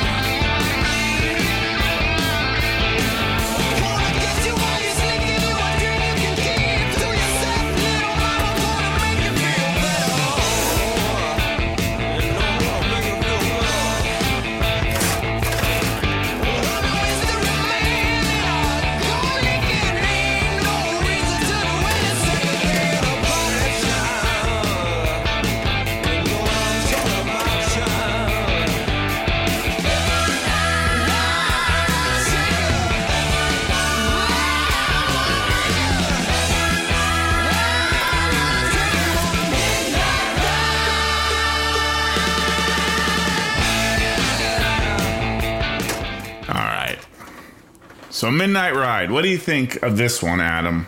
I'm kind of curious. Okay, well... Because this is a departure so far. Yes, and there's a reason for that. This is a JY song. He's yes, like, this is definitely enough. a JY special. I need my time, guys. And they're like, okay, we had Light Up, Lorelei, Mother Dear, Lonely Child, and he got to do a little noodling on that. Great. But he's like, come on, you fucks, I need one. And they were kind of like, you're right. No, you're right. You're right. When you're right, you're right. You have one. And this is what he came up with. And it's very much in the vein of like Southern Woman or... I can't even think. Southern Woman is the one that really comes to mind. As like Southern Woman was a song JY did on the other album, right? A previous one? That was Styx 2, I think. Okay. I don't fucking remember now. Because it's like, I try to block them out of my mind, because when JY gets the reins, it's like... Yeah. I like JY as a seasoning over top of things sometimes. Right. But I don't want... to eat here's a piece of JY on a plate, here's your knife and fork, eat it. No, thank you. It's like those like hot pepper flakes you put on your pizza sometimes, at a pizzeria. Yeah. Sprinkle that on the pizza. Don't give me a whole bowl of just that with a spoon in it and be like, here you go. Eat up. Right. No, thank you. Yeah, no. And then here's a bowl of cumin. A bowl of cumin, and then we'll allow you to season it with 1/8 of a teaspoon of finely minced meat, a dash of salt. And it's like, well, I think we got the proportions all out of whack here. Yes. So, having said that, this is a JY special, but it's a JY special on Equinox, and it has a little more, and I can't believe I'm saying this, but it has a little more sophistication than the JY specials of albums past. That I'd have to go back and listen more carefully to the past ones and this one to maybe really get what you're saying, but I can easily imagine that. I mean, my thoughts on this, so one, you're right. It's a JY special, which just like you say, I don't like it as a main course. No. I kind of find it kind of boring rather than, you with Styx, you need the prog rock kind of stuff to it. But at the same time, what strikes me about this is it still sounds to me like it's from a musical, but completely different. It's from more like a traditional musical where they decide to have a rock song in it. I'm wondering if not a rock opera. Ever seen a musical? Well, it sounds to me like, okay, here's your traditional music. Now the bad guy character comes out or something, and they're like, oh yeah, I know. Instead of we're gonna use an electric guitar and do some blues riffs on it, it's gonna be ding ding ding ding. He's got bad guy's gonna come out. It's gonna be you're talking about a movie, I'm a the film. Bad guy. I'm the bad guy of the story. Look at me. I'm smoking a cigarette. Boo, flicking the cigarette butt at you. Ha ho. That's what it It still feels like You it have doesn't sold feel me. Like, No, you have sold me. I'm yeah, on it board doesn't now. Yes. feel like actual classic rock. It feels like a weird musical trying to do a facsimile of it. But if that makes any sense. It does, but this isn't classic rock. Yes. I don't know what. Maybe classic rock's not the right word for it. Or maybe it sounds like metal. they're trying to do that. I don't know. No, JY's trying to do heavy metal. Or that didn't come out at all. Hard rock.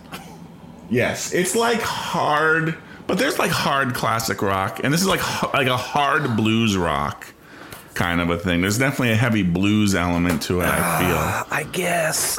But it's not, it's not good. No. Ultimately, I'm not trying to make the argument that it's good, but I'm just saying it is weird that even in this song they can't escape that musical feeling to it.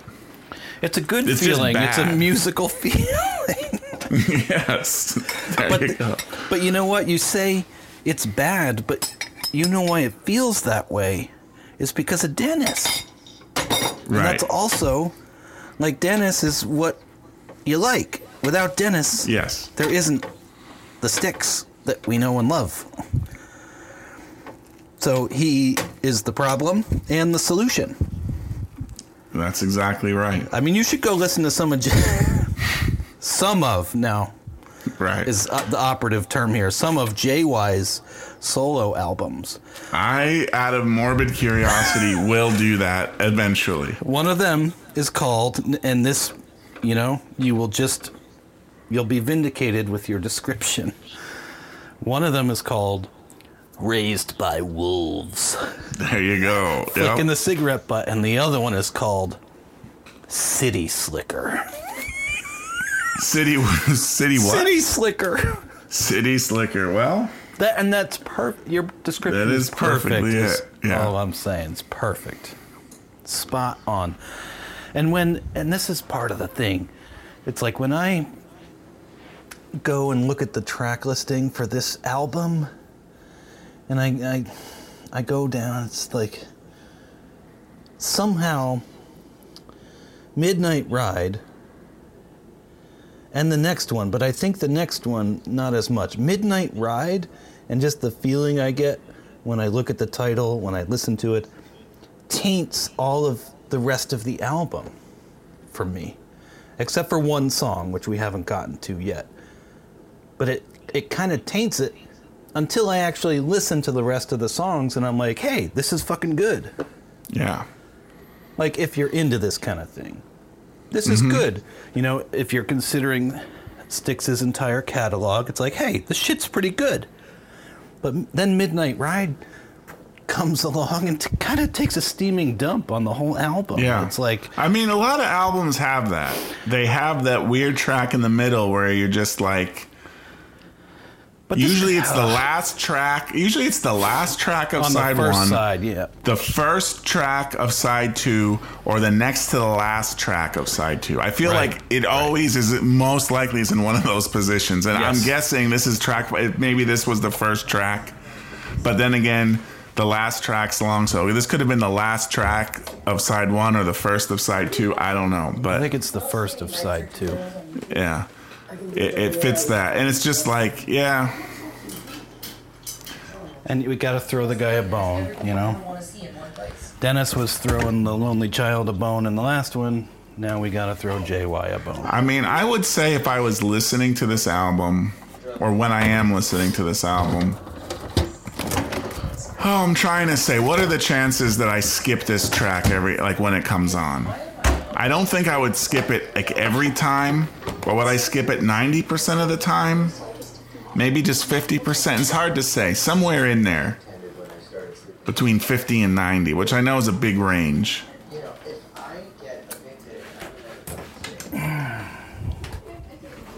That range sounds about right. So how's the scones coming? I had to go get more liquid. They're looking a little dry. Okay. So I went up and got some more heavy whipping cream. I don't have all the comforts of home down here in the baking layer. Yeah, I gotcha. But that range sounds about right for skipping this track. Yeah. And that's the stink of it permeates the entire album to me. Just knowing that it's here, Yeah. I know it's out there, and it's like then, like, if I was hanging around and I wanted to listen to some Styx, maybe I wouldn't put this one on. Be like, Man of Miracles, fuck no. Equinox, no. And I'd just put Grand Illusion on again. Yeah. Well, that I feel is probably up there with their pinnacle. I mean, I'm somewhat familiar. But this is definitely worth listening. Like, I as agree. much as the other albums, like you could kind of hear Styx in there, kind of. This is the true, like, what is it? Like embryonic Styx. The other is like before, that's like Styx Zygote. Right. And this is like full-on embryonic Styx, and you're really there at this point. It's like definitely Styx, and you know it is Styx. It's Yes. undeniably Styx. But you listen to a song like A Day from Styx 2, it's like, that doesn't sound like Styx. No. And that's the other thing. I'm is, just like, saying no, even though I don't remember what that song I know. was. I was just going to let you have that. There's a pretty undeniable and indisputable, like, 4-album range of classic Styx. Like, the best run of Styx albums that only fools will try to argue with. I've been one of those fools because I love Serpent is Rising. Worst album of all time, according to Dennis, right? I love that album. I love Styx 2. I love Styx 1. They're very listenable. I'll give them that. But in a completely different way than this is. Yes. And there's a 4-album run that Styx had. It's like, here is the Styx that people know.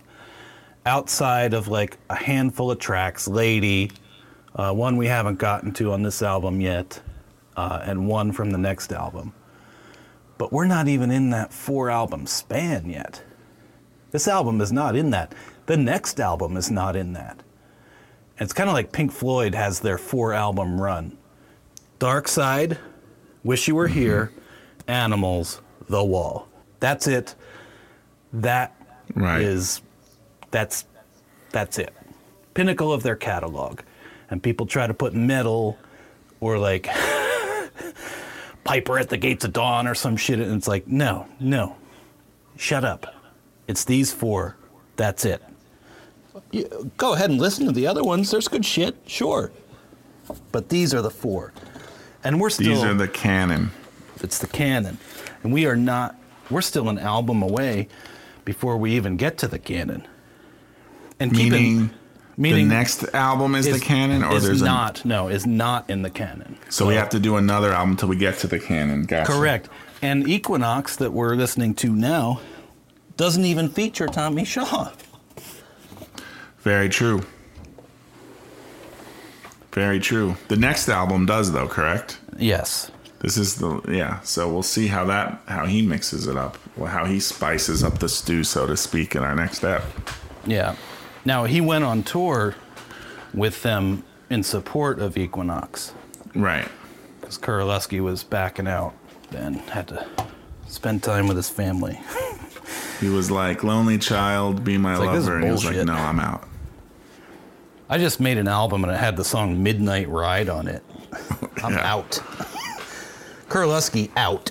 Mic drop. All righty. Should we go on to track 6? Let's do it. It's now the right time. So this is Born for Adventure, track 6 on Equinox. I will say this track, and I'm curious to see, I'm going to say this. I don't know if this is going to be like a Zardoz excellent filmmaking where you make me eat my words or something, but Oh, boy. I feel like the opening of this song I really love. It kind of matches the best of the rock and the best of the Broadway, like all mixed together in a good way, this opening. Okay. But even saying that, I feel like You've opened yourself up to ridicule. Yes. Okay. And I'm going to listen to it again now and be like, why the fuck did I say that? I should have listened to it first and then decided if I wanted to say that. But you I'll just have put listened out to there. it. You have listened to it. I have listened to it, but and these were my thoughts, but I'm just afraid listening to it again, I'll be like, yeah, I was... Anyway, I think Midnight Ride is in my mind, and I'm like, oh, is this another Midnight Ride? And I didn't... But you I didn't know, fully vet I it, like the perhaps. intro at least. Okay. And, overall, I do... Well, let's just listen to the intro and more of it, and then we'll get into more of this. All right, here we go. Born for Adventure. What a title.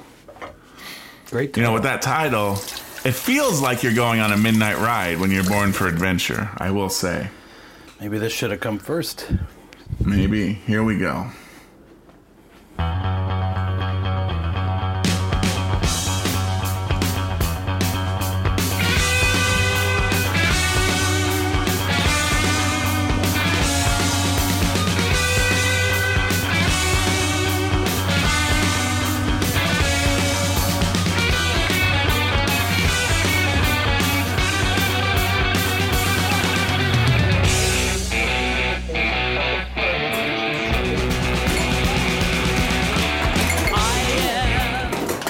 Before we get into the singing part,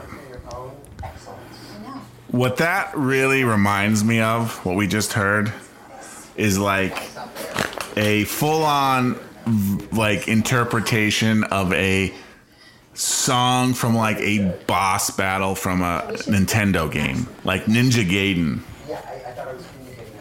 You know what I'm saying? Maybe you don't hear, I don't know. It's like, Ryu, you killed my brother. I'm gonna get you. I don't know. I just hear it so steadily there. And, I grew up on those games, so maybe that's why I responded to this. But, it has that crazy bass riff going on. Something. I do love the bass riff. Because... Again, maybe it's just the stink of Midnight Ride, but I look at this song, maybe it's because it comes right after Midnight Ride. And I just feel like this is just Midnight Ride 2. And I'm saying when I look at the track listing. Yeah. Not when I listen to the song. It definitely has some components, but I feel like it mixes... Like, again, you like the bass riff, so do I. So that's how it starts. And I think it's a good, heavy bass riff. I'm not expecting it from Styx, something so heavy. Right. And then when the guitars come in, these Ninja Gaiden guitars, it does... Okay, so that's kind of silly in a way, but it is that, like, Broadway. Like, here's, like... the pageantry of the villain coming out. Like, it makes me feel that. Again, I could see watching this musical and seeing this. So it's like, oh, okay, this musical part, but it has this heavy part to it that's actually working. It's not just like a shitty heavy part where they're like, yeah, let's make it heavy. Like, it was good. I don't know. So it's mixing really well, at least in this intro so far, I think. The best of actual rock and roll and the best, maybe not the best of the Broadway style, but it's mixing rock and roll and the rock opera style very effectively. All right. I think. I'm with you. That's where I'm at with this. So should we go back and hear some of the verse here? Yeah. I am the thief of the highway.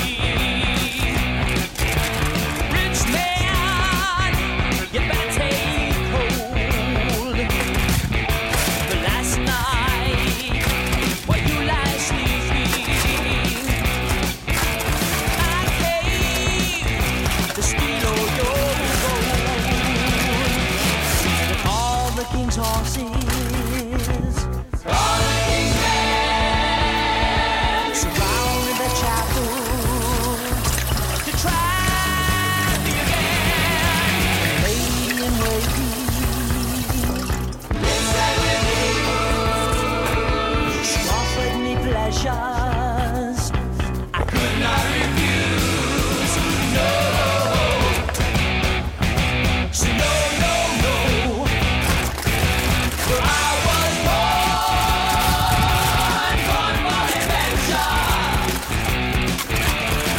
So, yeah, it keeps going. I mean, it's definitely part of the rock opera of Equinox, I think. But it effectively melds the hard rock parts to it. Unlike him just being like, well, let's do a rock opera part and then a heavy metal part and just have them be two separate parts. They actually merged them here. They reached some new understanding here in this song, I feel. Because they kept JY in check. They let him do his thing, but not it's not only his thing. Right. Because he's a great guitar player, but you can't just let him go. He must be monitored like a child who wanders into the room with a guitar in his hand. And it's like, sir, it's not how we do things around here. Go make your solo albums if you want to do that shit.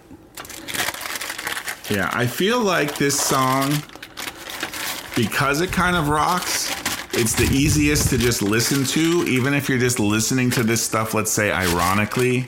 You're like at the phase where I was at 5-10 years ago. Yeah. But then it's also the easiest to end up liking it for real from there. I feel like it's almost a gate. For some people, it could be a gateway. This song, I guess, Born for Adventure. Are we still talking about Born for Adventure? I am. I mean, maybe I'm way off on that. I don't know. I realize there's holes in what I'm saying also. I guess it just comes down to what I said. It's the melding of the two worlds, and it's the only time I think it really happens effectively in this album. It's not that there's other songs that aren't better because they were just from one world, but this one actually they managed to effectively meld the two worlds. And granted, it's fucking weird. They're singing about how he's born for adventure and he's gone to the castle and all the king's horses are it's this total prog rock, I don't know, medieval adventure, I guess. I haven't really you gotta studied have all the lyrics. But medieval, knights and fantasy element. And this isn't the only time they do that. No, for sure. And that's a staple of, prog rock, isn't it? Right, exactly. So it's the kind of thing that didn't really age too well. No, not at all. But here you are saying, this is your gateway to Styx. Well, it's the clearest. You have to understand, I like musicals. You don't like musicals. I don't at all. So there's and you keep going on and on. You like Styx, and I didn't like Styx. Okay, but I don't like Styx that much anymore. And now you do. Yeah. Sorta. So that's where it all comes down to. Yeah. It's balance. One side goes up, the other side goes down. Born for Adventure, I can very easily, so in a lot of these songs, I guess I'm just describing what it evokes for me, a feeling or a visual or connecting to something. This one, I imagine, Will Ferrell movie. He's dressed up in some ridiculous knight outfit. Going through the forest, coming across the castle, battling someone. He's born for adventure. And this is he's singing this song as he's doing it. Which again, it's, I guess... Again, you like it ironically because it's dumb, but then you're actually, it's kind of fucking hilarious and awesome, and then all of a sudden you end up actually kind of liking it because, I don't know. Now this Will Ferrell movie, we'll call it Born for Adventure, for lack of a better term. Right. It's a ridiculous Will Ferrell movie, right? But then this scene is he actually kind of kicks everybody's fucking ass for a little while. Yes. Okay. Yeah. I love that movie. Where can I see it? I'll pay $15. And we got to connect with Will Ferrell's people. We have a project to pitch him. It's called see Born for Adventure. It would be so ridiculous, but then, those movies, it makes the ridiculousness even better when you have a legit, holy fuck action, kick-ass action scene, Yeah. But it's also ridiculous because this is the music that's playing. Yes, of course. And even possibly Will Ferrell is actually slip syncing, singing these lyrics as he's doing it. limbs are ridiculously flying off of people, like 30 feet into the Right. sky, as he's like Exactly. sorting them. Because he finally got his mojo. Like, he got his Yeah. magic sword or whatever, and he's ready to kick ass. And it was like, it's not the sword, man. It's been in you the whole time. Is that Keanu Reeves? Did Keanu Reeves show up at the end there? I think he does. He makes a cameo. Keanu loves making those cameos He in does. these, like, wackadoodle comedies. I just can't believe this is where we are. Born for adventure. And you fucking love it. I love it. In its way. Well, you don't have to qualify it anymore. I think you're Yeah. out there. You're on record now. I'm out there. I've come out in favor of Born for Adventure. Because as a Will Ferrell project, it's fucking awesome. It is fucking awesome. Yeah. Chilling. The dough has to chill down now. It's chilled down. It was very sticky. So, I don't know. But that's So is it chilled down, or does it's it? chilling down now. It's chilling down I now. mixed them. I had to form it into a ball. I had to go up and get more flour because it was too sticky. I added more flour so I could work it a little bit. You don't want to work it too much. That's why you have frozen butter. And now it's in the fridge, chilling down. Then it's going to go in the oven.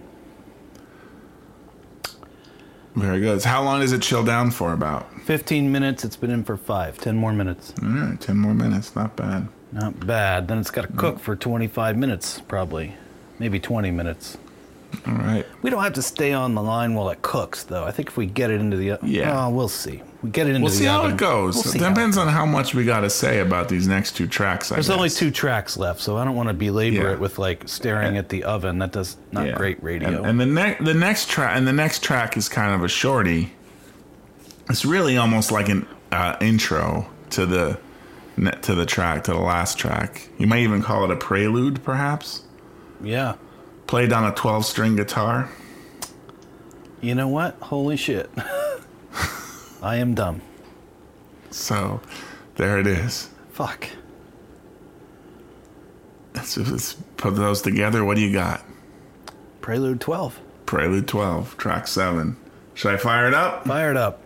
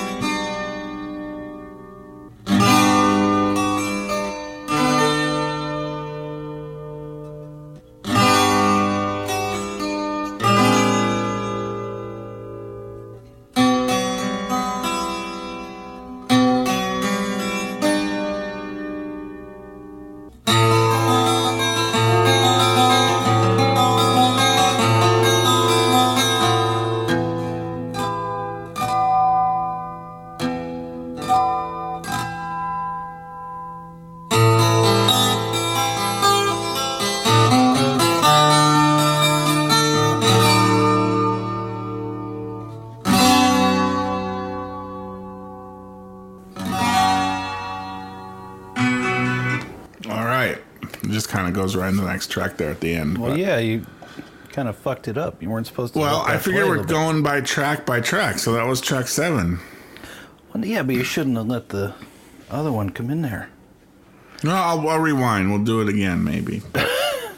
It's yeah. I don't know. well, I we feel probably like I'm should. just, I am a prisoner of the hobgoblin of consistency right now. We go track by track. You're saying I just played the whole those track. first couple of notes were part of Prelude 12 at the end.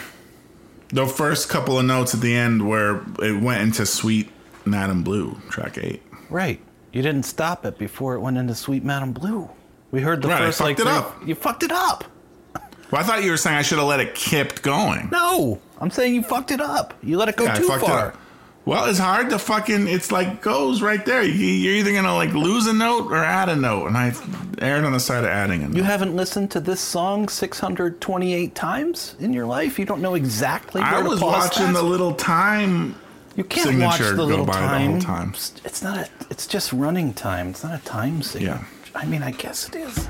Well, I guess Not in this listening to it, context. I never really like because it always just automatically went into the next song. So it's not like I knew exactly where it ended. It is a prelude to the next song. Like, I understand the mistake. I wish it wouldn't have happened, but Yeah. I'll get over it.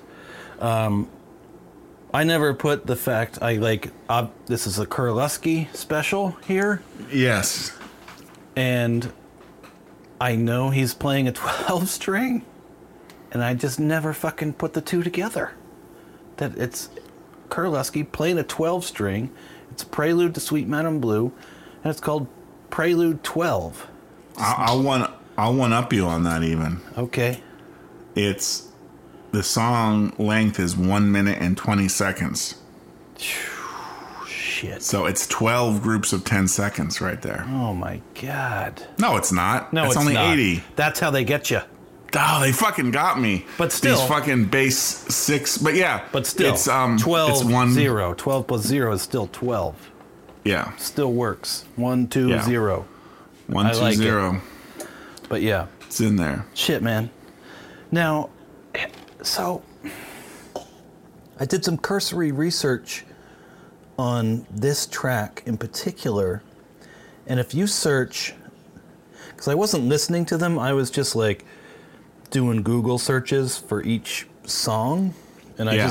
I was looking up lyrics and stuff, and it's like Prelude 12, Styx, lyrics. There's a whole, like, for Styx at least, an incredibly long lyric. I don't even know how to say it. A lyric. It's lyrics for this song. It's like 1, 2, 3, 4 verses, 3 choruses. Right. The fuck is this? I don't know. So my first theory, because I saw that too, because I saw you'd linked to it, and it said Prelude 12, and it said from Come Sail Away, the Styx Anthology. Oh boy. But Shit. I tried looking that up, and like I couldn't really find, like, I just searched for it on Spotify actually. Yeah. But here it is, Come Sail Away, the Styx Anthology from 2004. Is this the thing I saw? Greatest hits. I'm not sure this is the thing I saw. Let's see here. But yeah, it has Prelude 12 here, but it's only 1 minute and 20 seconds long. There's no way you can fit all these lyrics into 1 minute and 20. Yeah. It's some weird... I'm looking through the track listing to see if it's in there like a second time with lyrics, but I don't see it here on the track listing. But like, it's the first, if you search Prelude 12, Styx, lyrics, the first result is Prelude 12, Styx. It's got all these fucking lyrics, and it's credited to John Kurleski. Mm-hmm. Prelude 12 at Universal Music Publishing Group. Which, by the way, we just got a takedown notice. I think it was from them. For one of our t-shirts. So buy the t-shirts while you still can before Universal takes them all down. How do they do that? If they wanted to buy a mug or a fucking t-shirt. You can head over to gutterballs.tv and click on the link. What's the link called? Merch? I think it's merch, yeah. Yeah, merch. Click on the merch link. We got lots of merch. Tons of merch. Tons of merch.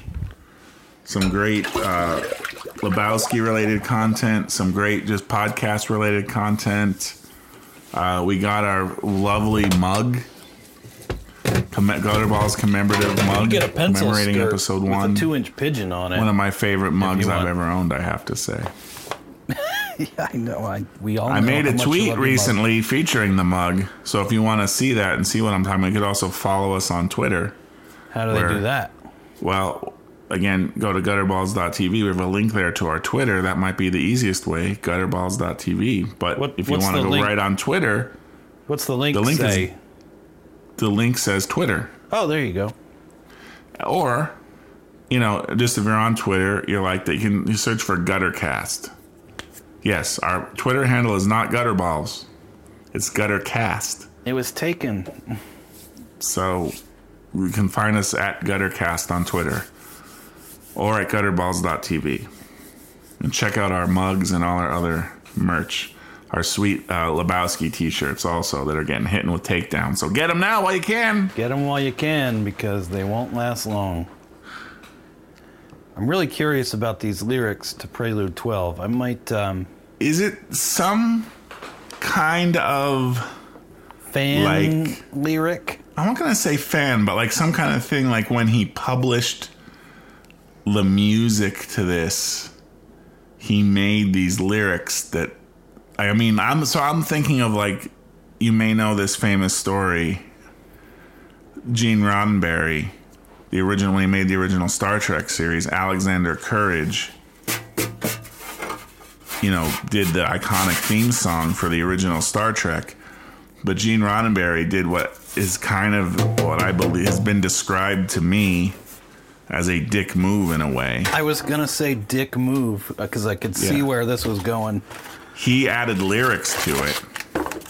So the music that is published, if you wanted to buy this music or license it, oh my God, it's theme by Alexander Courage, lyrics by Gene Roddenberry, and all the royalties get split 50-50. What a dick. And so it has the most ridiculous lyrics like imaginable. And those never actually appeared in any official form, like married together, the lyrics. Yeah, it was never recorded. I struggle to even understand how you could sing these lyrics. Oh, so he didn't even really try to he just wrote some lyrics. Didn't try to make it go along with the song. Again, I'm musically in decline, so I don't know. There is a bootleg recording of Jack Black singing the lyrics over the theme song at some show somewhere. I'm sure there's thousands of trekkers out there that have probably done it. Yeah. Is that what we call them? Yeah, that's what we can call them. Okay. That's what we call them. I want to be Truckers. Politically correct. That is it doesn't seem like it's a big issue anymore. Yeah, right? That kind of went away. That was a big bit. issue for a while. It was. Maybe people realized there was more important issues than the proper nomenclature for a Star Trek fan. Genocide, Yeah. What else? No, I think that's about it. Genocide. Yeah. Beyond, here are the lyrics. Beyond the rim of the starlight.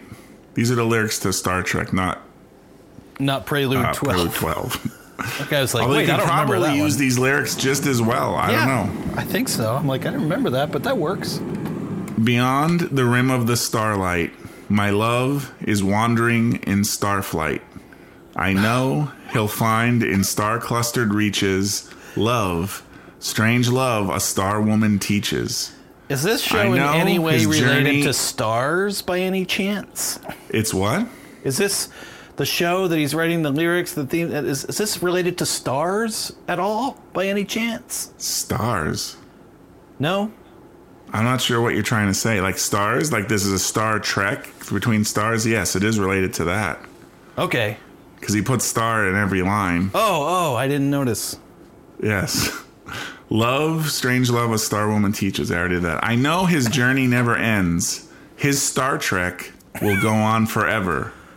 But tell him while he wanders his starry sea, remember me.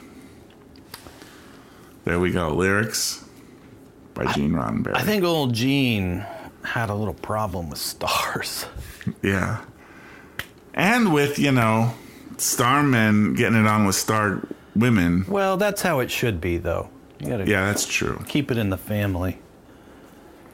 It's like I expected the last verse to just be 18 instances of the word star. Star. In various forms. It's like Smurf. Right. Daisy Smurf, I'm going to smurf the smurf out of you. Why not do like a Star Trek Babies series?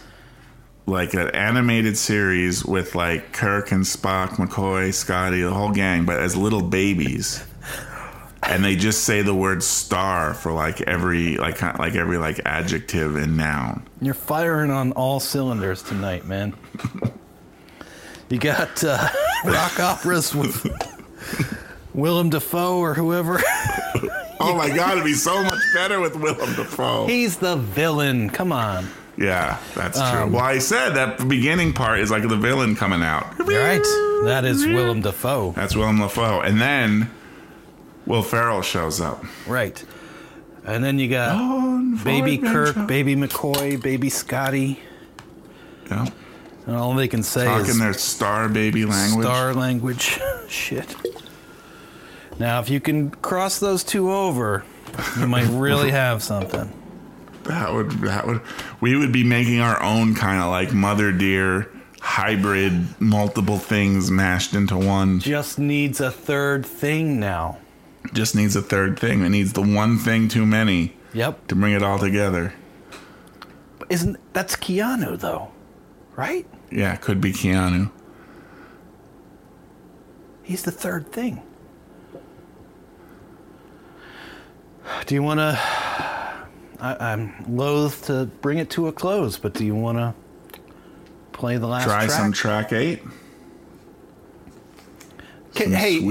Can you go like 5 seconds back into Prelude 12 though, so we can understand?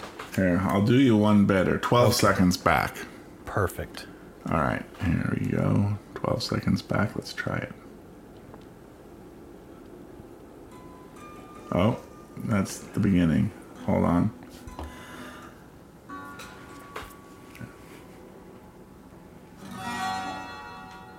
He gets those minor chords just right.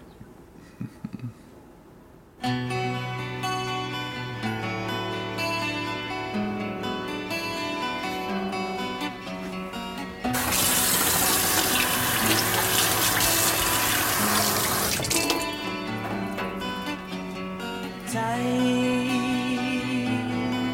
after time, I sit and I wait for your call. I know I'm a fool, but what can I say? Whatever the price, I'll pay for you.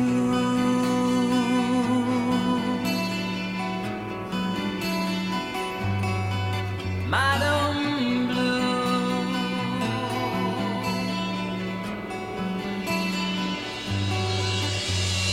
once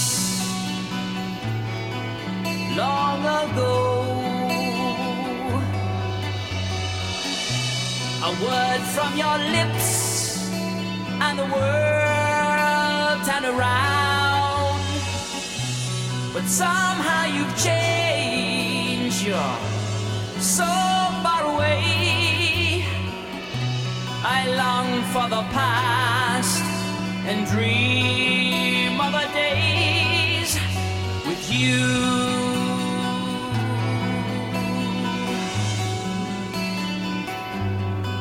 Madam Blue.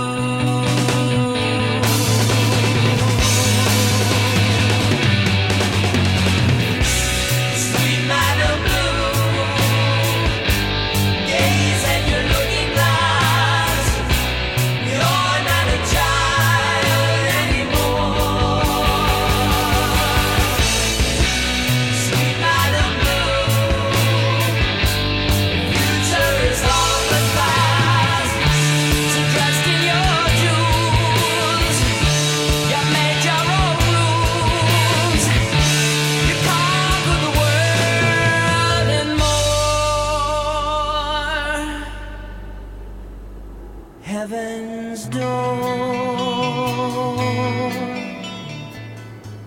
All right, that's a first stopping point maybe for this song. I mean, As far as I'm concerned, and I don't really like Styx that much anymore, except for nostalgic reasons mostly. This song, though, is unassailable to me. I fucking love this song. This is a great fucking song. And, like, you could easily scoot this one up a couple of albums into the canon. Easily. It would fit right into any of those. Like, holy shit, Styx firing on all cylinders right here. Yeah. This is like, so I said before how Born for Adventure was like the perfect melding. But really, this is a much better example of that, I realize now, because there's no, like, silly, ironic, rock opera-y stuff. No. Too much. There's a little bit here and there. Well, it's not Styx without a little bit of it. Yeah, like where it goes kind of like major key, where you'd expect it to be minor key. And I'm like, well, okay. Mister, I don't know anything about music, just said. But...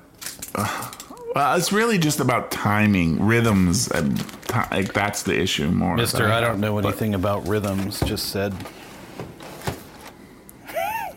But this is very reminiscent of Led Zeppelin, is it not? Like almost to the fact. Like, I mean, maybe that had not occurred to us, dude. Like when it starts. Dun, dun, dun, dun, dun, dun, dun. Oh, it's almost like that. Yes. Babe, babe. Okay, I hear it. Yes. You hear it, and then later it goes like, dun, dun, dun, dun, dun, dun, dun, dun, dun, dun. Like it's yeah. Like we heard both of those parts there. Like it's very Led Zeppelin as sung by Dennis DeYoung. Well, right, and that's what I was gonna say. The difference being you have Dennis's operatic vocals. With his vibrato there, instead of the caterwauling antics of Robert Plant. Right, exactly. And that is a major difference. It is. But just instrumentally, if you took the lyrics out, it'd be like, oh, okay, this is... Like, even for a split second, I was like, wait. Is this? No. Did I reach the end of the album and it just went to another track from a different band? Did it go to Zeppelin somehow? Because it's like... Oh, you're listening to Styx. You must like Led Zeppelin. Right. I mean, that's a common mistake the algorithm makes. Yeah. The algorithm's stupid. I fucking love it. It's got everything I want and love from a Styx song. It's got the, esoteric keyboard. Yeah. Shit and synth. It does have in the middle part. It has multiple movements. It does have like the keyboard stuff, hard rock part. Just the right seasoning of JY in there with his guitar tone dialed in exactly how I like it to be.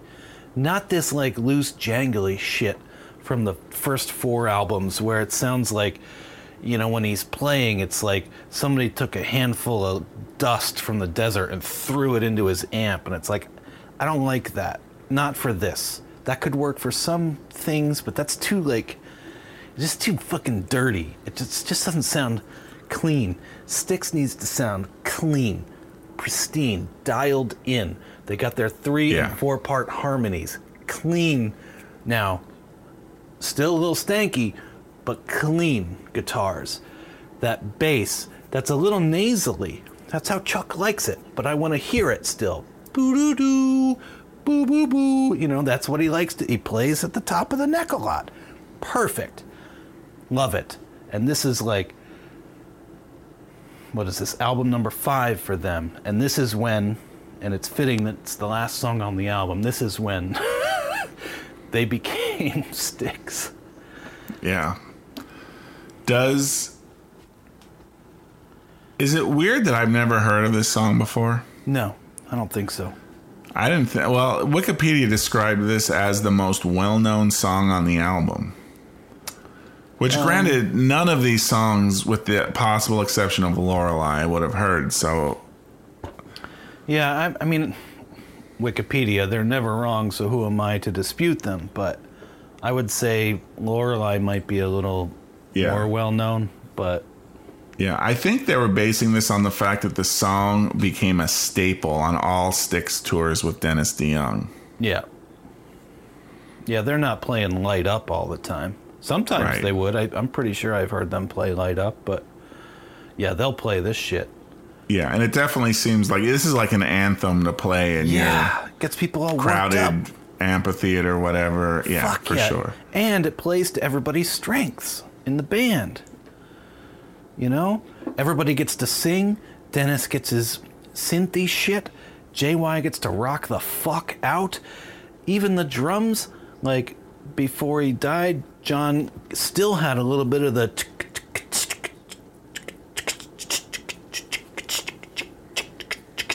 that little, like, funky off rhythm that he does. Don't know the term for it, but he's doing it here again sometimes. But then also his gigantic fills, and he gets to act like a fucking animal back there, too. Yeah. All of that. It's everybody wins.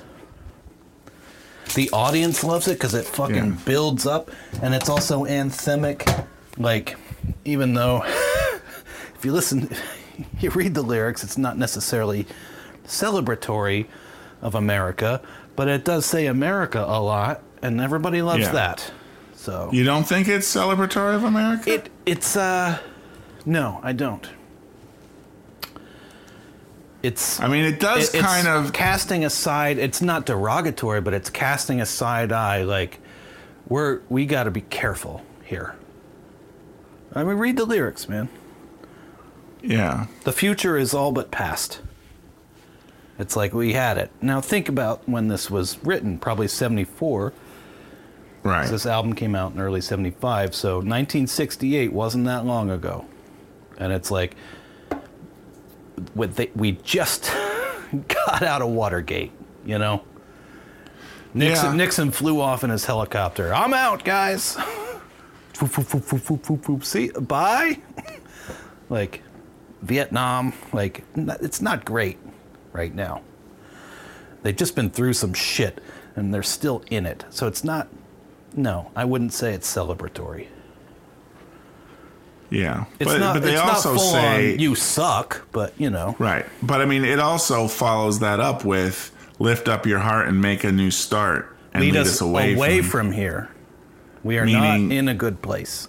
Well, maybe like you said, like, you know, we just had this tarnished things happen with Watergate and maybe, you know, Vietnam War related issues also ongoing at this point, I suppose. I suppose. You know, but it's, I mean, you know, the bicentennial was coming up. Yeah. I still feel like this is like a like, let's celebrate 200 years of America. You know, but it is also like, you know, like, yes, you're not a child anymore, America. Cautiously. Like you're a young nation, but now you're with the big boys. Can't be fucking around like that anymore. Grow the fuck up. It's Yeah. cautiously, if anything, it's cautiously. I reject the term celebratory for this. Well, he says, whatever the price, I'll pay for you, Madam Blue. That's I think still there's not still- celebratory. Maybe compliment. Maybe like, you know, you don't just like move to Canada because shit sucks. You Right. stay and you fix your fucking problems. You know. I don't know that doesn't mean celebratory to me. That's true, because he goes along to say, you're so far away. Yeah. You've changed, you're so far away. Yeah, you're right. Yeah, man. It's a mixed. Well, you know, life is full of contradictions, and I guess so is this song and this Feelings for America. Because on one hand, they celebrate it and they're dedicated to the concept, but also at the same time realizing, you know, things are changing. But I also kind of take that almost, and again, it's so hard to understand it in the time with which it was written, but it almost seems like, you know, the whinging about how, like, in the good old days, America was like this. And now these damn blank people are fucking it up. These hippies or something. I don't know. I didn't take it like that. But I took it like. Which again, Go ahead. it's a caution. Yeah, it's hard to say. I mean, the lyrics are pretty oblique, and there's not a whole lot of them. So, And that's. I want my lyrics to be a kind of oblique. I don't Yes. want it to be like Southern Woman. I'm gonna really make. Oh, that's the other song I was trying to think of. I'm gonna make you feel it by JY. oh God, I don't want Yes. them to be like that. I want Yeah. them to be more like Sweet Madam Blue. Sweet Madam Blue, I'm gonna make you feel it. Right. I'm gonna fuck you right in your asshole. I want them to be oblique, and then they can have. Well, maybe you should play the part that's really about the bicentennial. Just a little bit of it. How about that? Which nice way is to the- lead us out. Which is the America part. Yeah. Well, I don't know how to find that. We'll just. So should we just like play it and like I that's mean, the end? We're getting takedown notices anyway. We might as well just play the rest of the song, and then if this ep gets taken down, fuck it. What I'm saying is, are we done talking? We're just gonna play us out. We do great production pre-pro here. Are we still talking Styx? It's up to you, man. I can go either way. I think let's just play us out with the rest of this song. It's a good Play way us to out. end it. Play us out, because I'm going to put these scones in, and I'll bring them across the finish line, but we don't have to do that on air. It's Yeah, ridiculous. and then you'll be sending them to me Correct. as the usual. All right, perfect. As per the usual. As per the usual. Mm-hmm.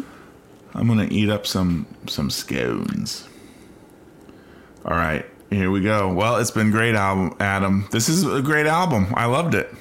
Me too, and I'm glad we're doing this because I forgot. Again, maybe it's just the stank of Midnight Ride, but I forgot how much I like this album. Yeah, it's a great It's a great rock and Styx roll album. feeling. All right, ba-boom. Let's play it. Heaven's door.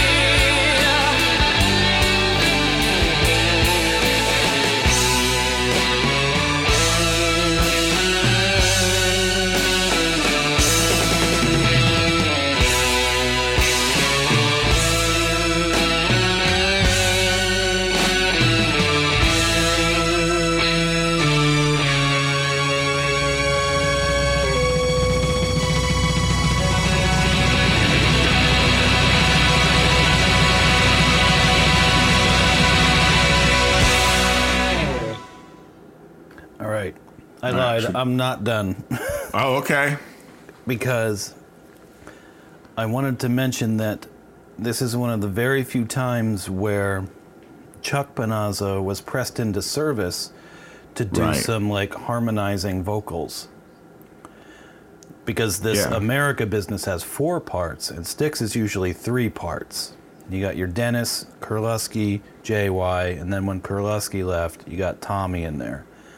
But it's like, no, we need 4 Americas here. America, America, America, America, right? So he had to do one. He was kind of reluctantly pressed into service. But, like, obviously I know which part Dennis is singing. And I think I know which part JY is singing, which surprises me. I think it's the last part. Because he's so, like, ah! Right. But then I can't tell, and I might be wrong about that even, but then I can't tell who's Kurleski and who's Chuck Panazzo. Maybe because I don't have a lot of historical record of Chuck singing at all. Well, and then it's only hard 4 to albums tell worth what's of singing Kurleski. too. Well, that's true, and they're also layered a lot, and I feel like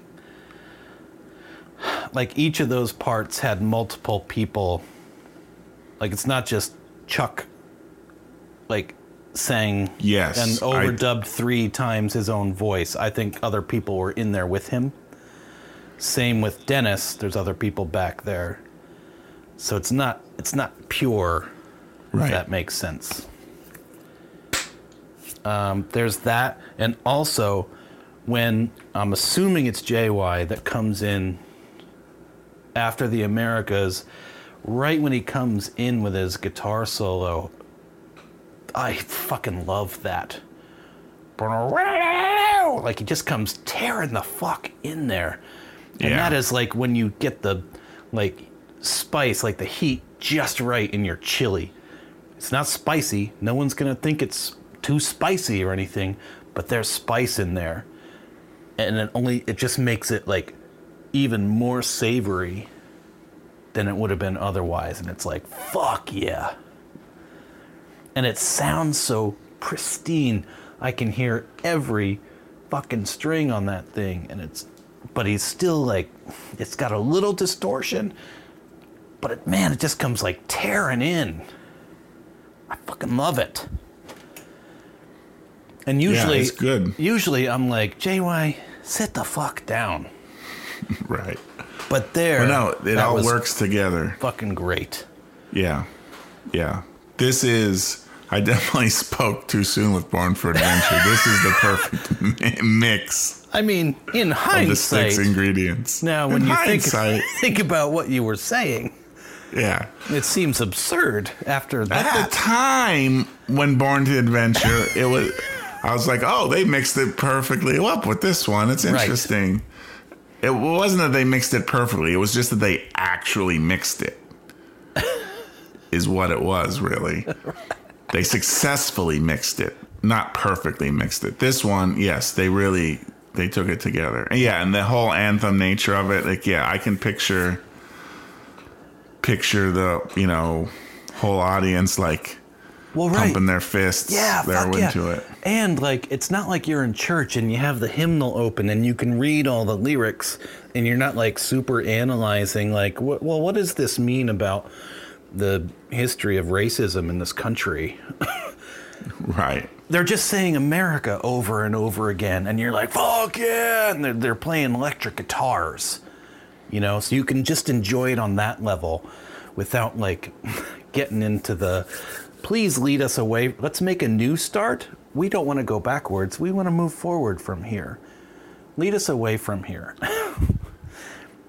And that's where, again, it's not necessarily celebratory, and they're not doing this thing where it's like, we want to go back to the 50s when things were so super awesome. It's like, let's keep moving. But you can also just enjoy it because they're saying America, America, America, America. Right. America, yeah, fuck yeah. Yeah. Well, it kind of reminds me, actually, for a split second, like, musically, like that America, fuck yeah song from the South, because I was like, America. Did I make that song up independently of South Park? You might have. Yeah. Okay. I don't know From this Team song. America World Police. There's a I song couldn't called watch America that. Fuck Yeah. I couldn't watch that. And it starts with like they're like America, America, and then the guitar comes in. America, fuck yeah! But anyway, just that little opening. Well, They may have been inspired by this.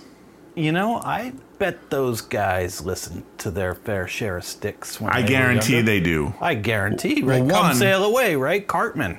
Yes, and they do musicals all the fucking time. They're super into musicals. Rock operas.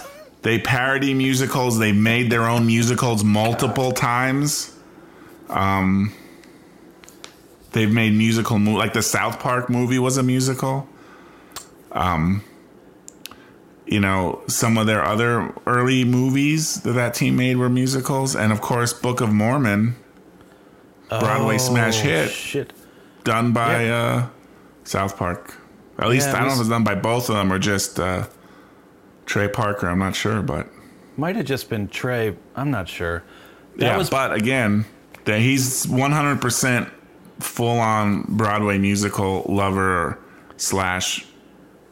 creator author. So yes, I guarantee he fucking loves Styx. he has to. That must be the greatest gift that I ever gave my wife. You might know her name's Leslie. I got us 2 tickets to Book of Mormon on Broadway. Oh, really? Yes. So you did go see a Broadway play? Yes. I didn't realize that. I've not seen Book of Mormon. It's I don't fine. go to see shit on Broadway ever. The only way I It's- see it is if there's ever like a film made of it or something. It's But musical theater. That's Yeah. why I'm saying that has to be the best gift I've ever given her. because you hate it so much and you Yes, and yet I endured did it. Yeah. I sought it out. But so you weren't turned by, you weren't watching it. You're like, you know what? This is actually kind of good. The parts where they're not fucking singing is okay. I just don't need the story told to me in song form. I fucking hate it. We've been down this road. What do you want from Yeah. me? I don't like it. I'm just wondering. I mean, I'm just wondering. And then we saw the, Jesus Christ, American Idiot one, but that wasn't on Broadway. That was here in D.C. Yeah. I'm not too familiar with that. I mean, I know it's the music of Green Day, obviously, but I gotta tell you, no, I don't have to tell you. Did not enjoy that experience. yeah. That was not good. But there were other factors involved there. Anyway, Sweet Madam Blue. I imagine the scenario where it's like whoever, Barry Mraz or whoever the engineer is, he's in there mixing it. They're putting the final little tweaks on it in the, studio. Mraz is there in front of the giant mixing board. And it's like, oh, I gotta pump up this little bit of the guitar solo and do a little bit of this and that. It's so close. And it's like, all right, I think I got it. And they all crowd in the, mixing booth, and there's the glass in front of them and they're looking into the recording studio. Nobody's in the recording studio now. They're all gathered together. He's got his fucking kick-ass monitors and he cranks this song up and plays it. And when the final notes ring out and there's silence, they all like kind of look around at each other like, holy fuck, we did something. Yeah.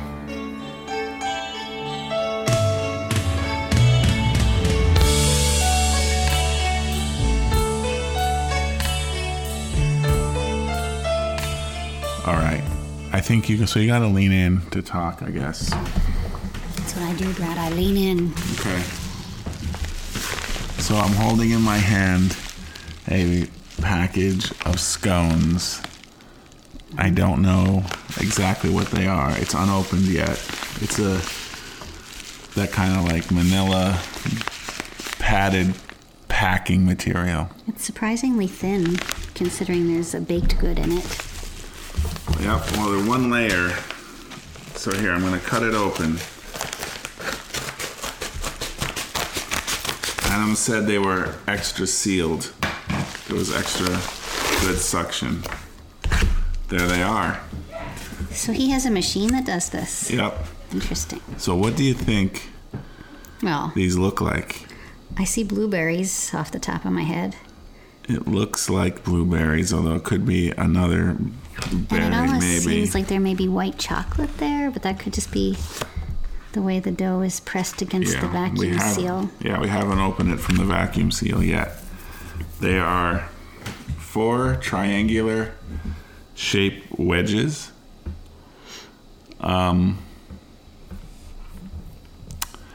And I guess, okay, so Adam said we should put these in the toaster oven for a couple minutes. Okay. So let's do that. So I'm going to cut these open, put them in the toaster oven, and then we'll be right back. Sounds good. All right, so we're back. We have blue berries, I'm going to assume. So I'm assuming these are some sort of sweet Madam Blue. So we'll look for sweetness and blue. I'm not sure what the Madam could be. What is Sweet Madam Blue? Sweet Madam Blue is a song from the Styx album, Equinox. Okay. So that's my first thoughts goes, like, okay, it's blue. So I'm going to take a taste. Well, it's from Adam. From Adam. Yeah. Sweet from Adam Blue. Oh, I gotcha. That's good. I think that could be the answer. I was the closest I could go was like sweet margarine blue. Here, I'm gonna take a taste.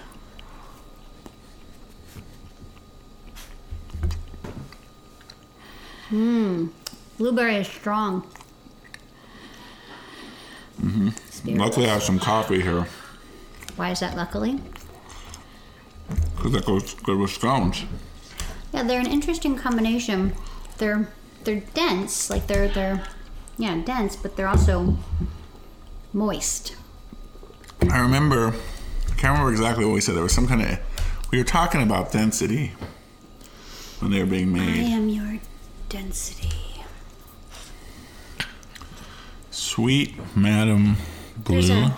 The sweet is not sugar, maybe. There's something else in there. Agave? I mean, I think there's a lot of butter in them. Yeah, It but sounded like the while he was sweet- making them, there was a lot of butter. But the sweet has a not sugar thing, like it's agave or something. I'm not sure if I would say there's a sweet. Well, there is. The blueberry wouldn't be that sweet on its own.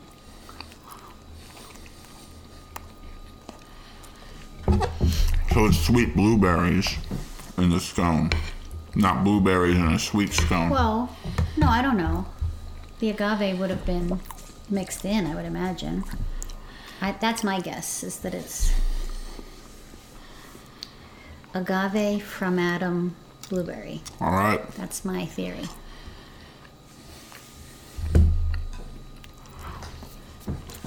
I mean, these aren't Lorelei stones. Laurelized? Lorelei. They're not Laurel. Maybe the most known Styx song on that album. It's not a Prelude 12 scone. Maybe it is.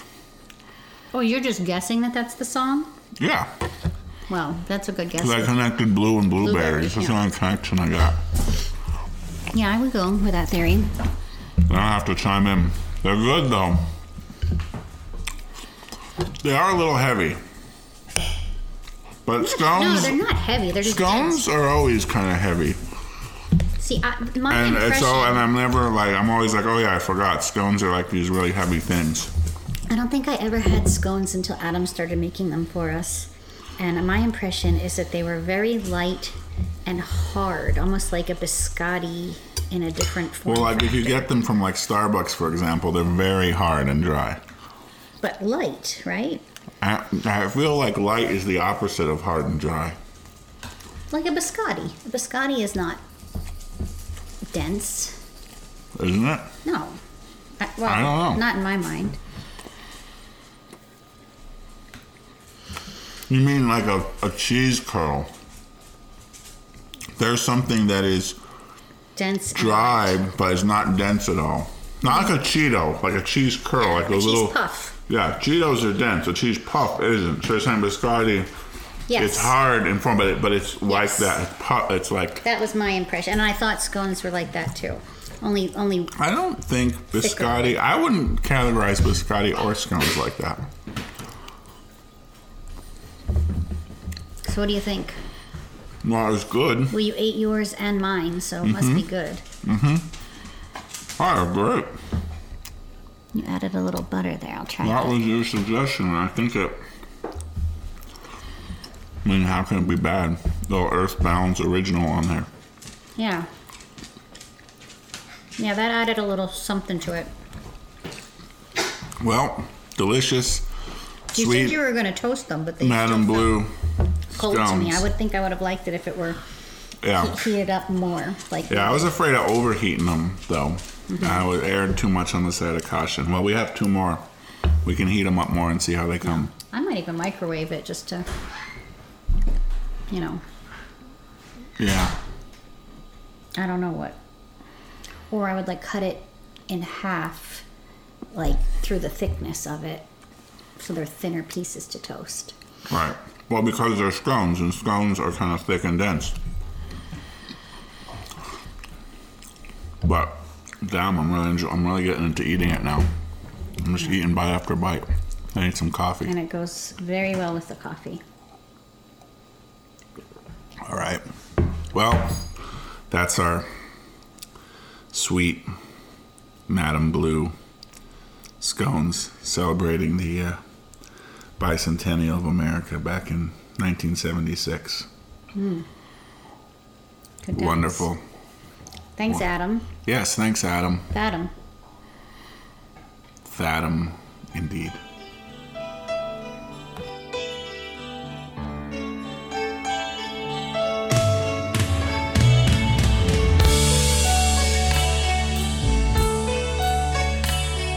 So is this it? Is this the aftermath recording? Are we like in it right now? Yes, it's the aftermath. Okay. So we got here a You know, the thing Box is, of I scones. have to package those things up. I have to go to FedEx, yeah. It Like, is what a the fuck? gallant amount of work. Did you say galleon? I didn't say gallant. I don't know. It was very gallant of you All right, it's to galleon, provide but the it's not a nutrition galleon to amount me of and my work. family. Galleon? All right, fine. I have no fucking No, clue. I'm here to do the. I put the work in. You know? do, unlike me.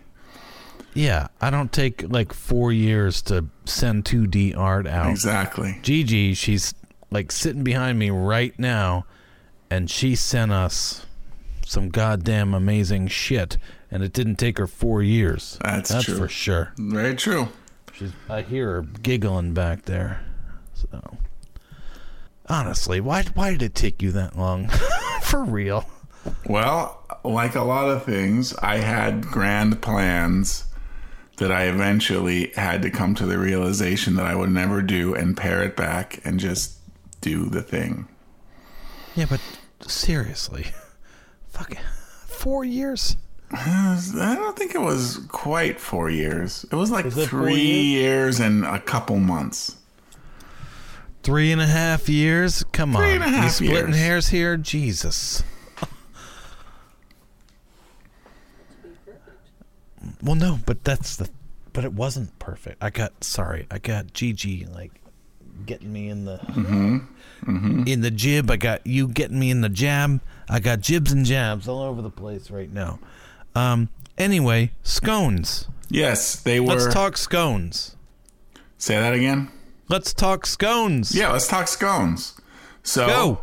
they were delightful scones as usual.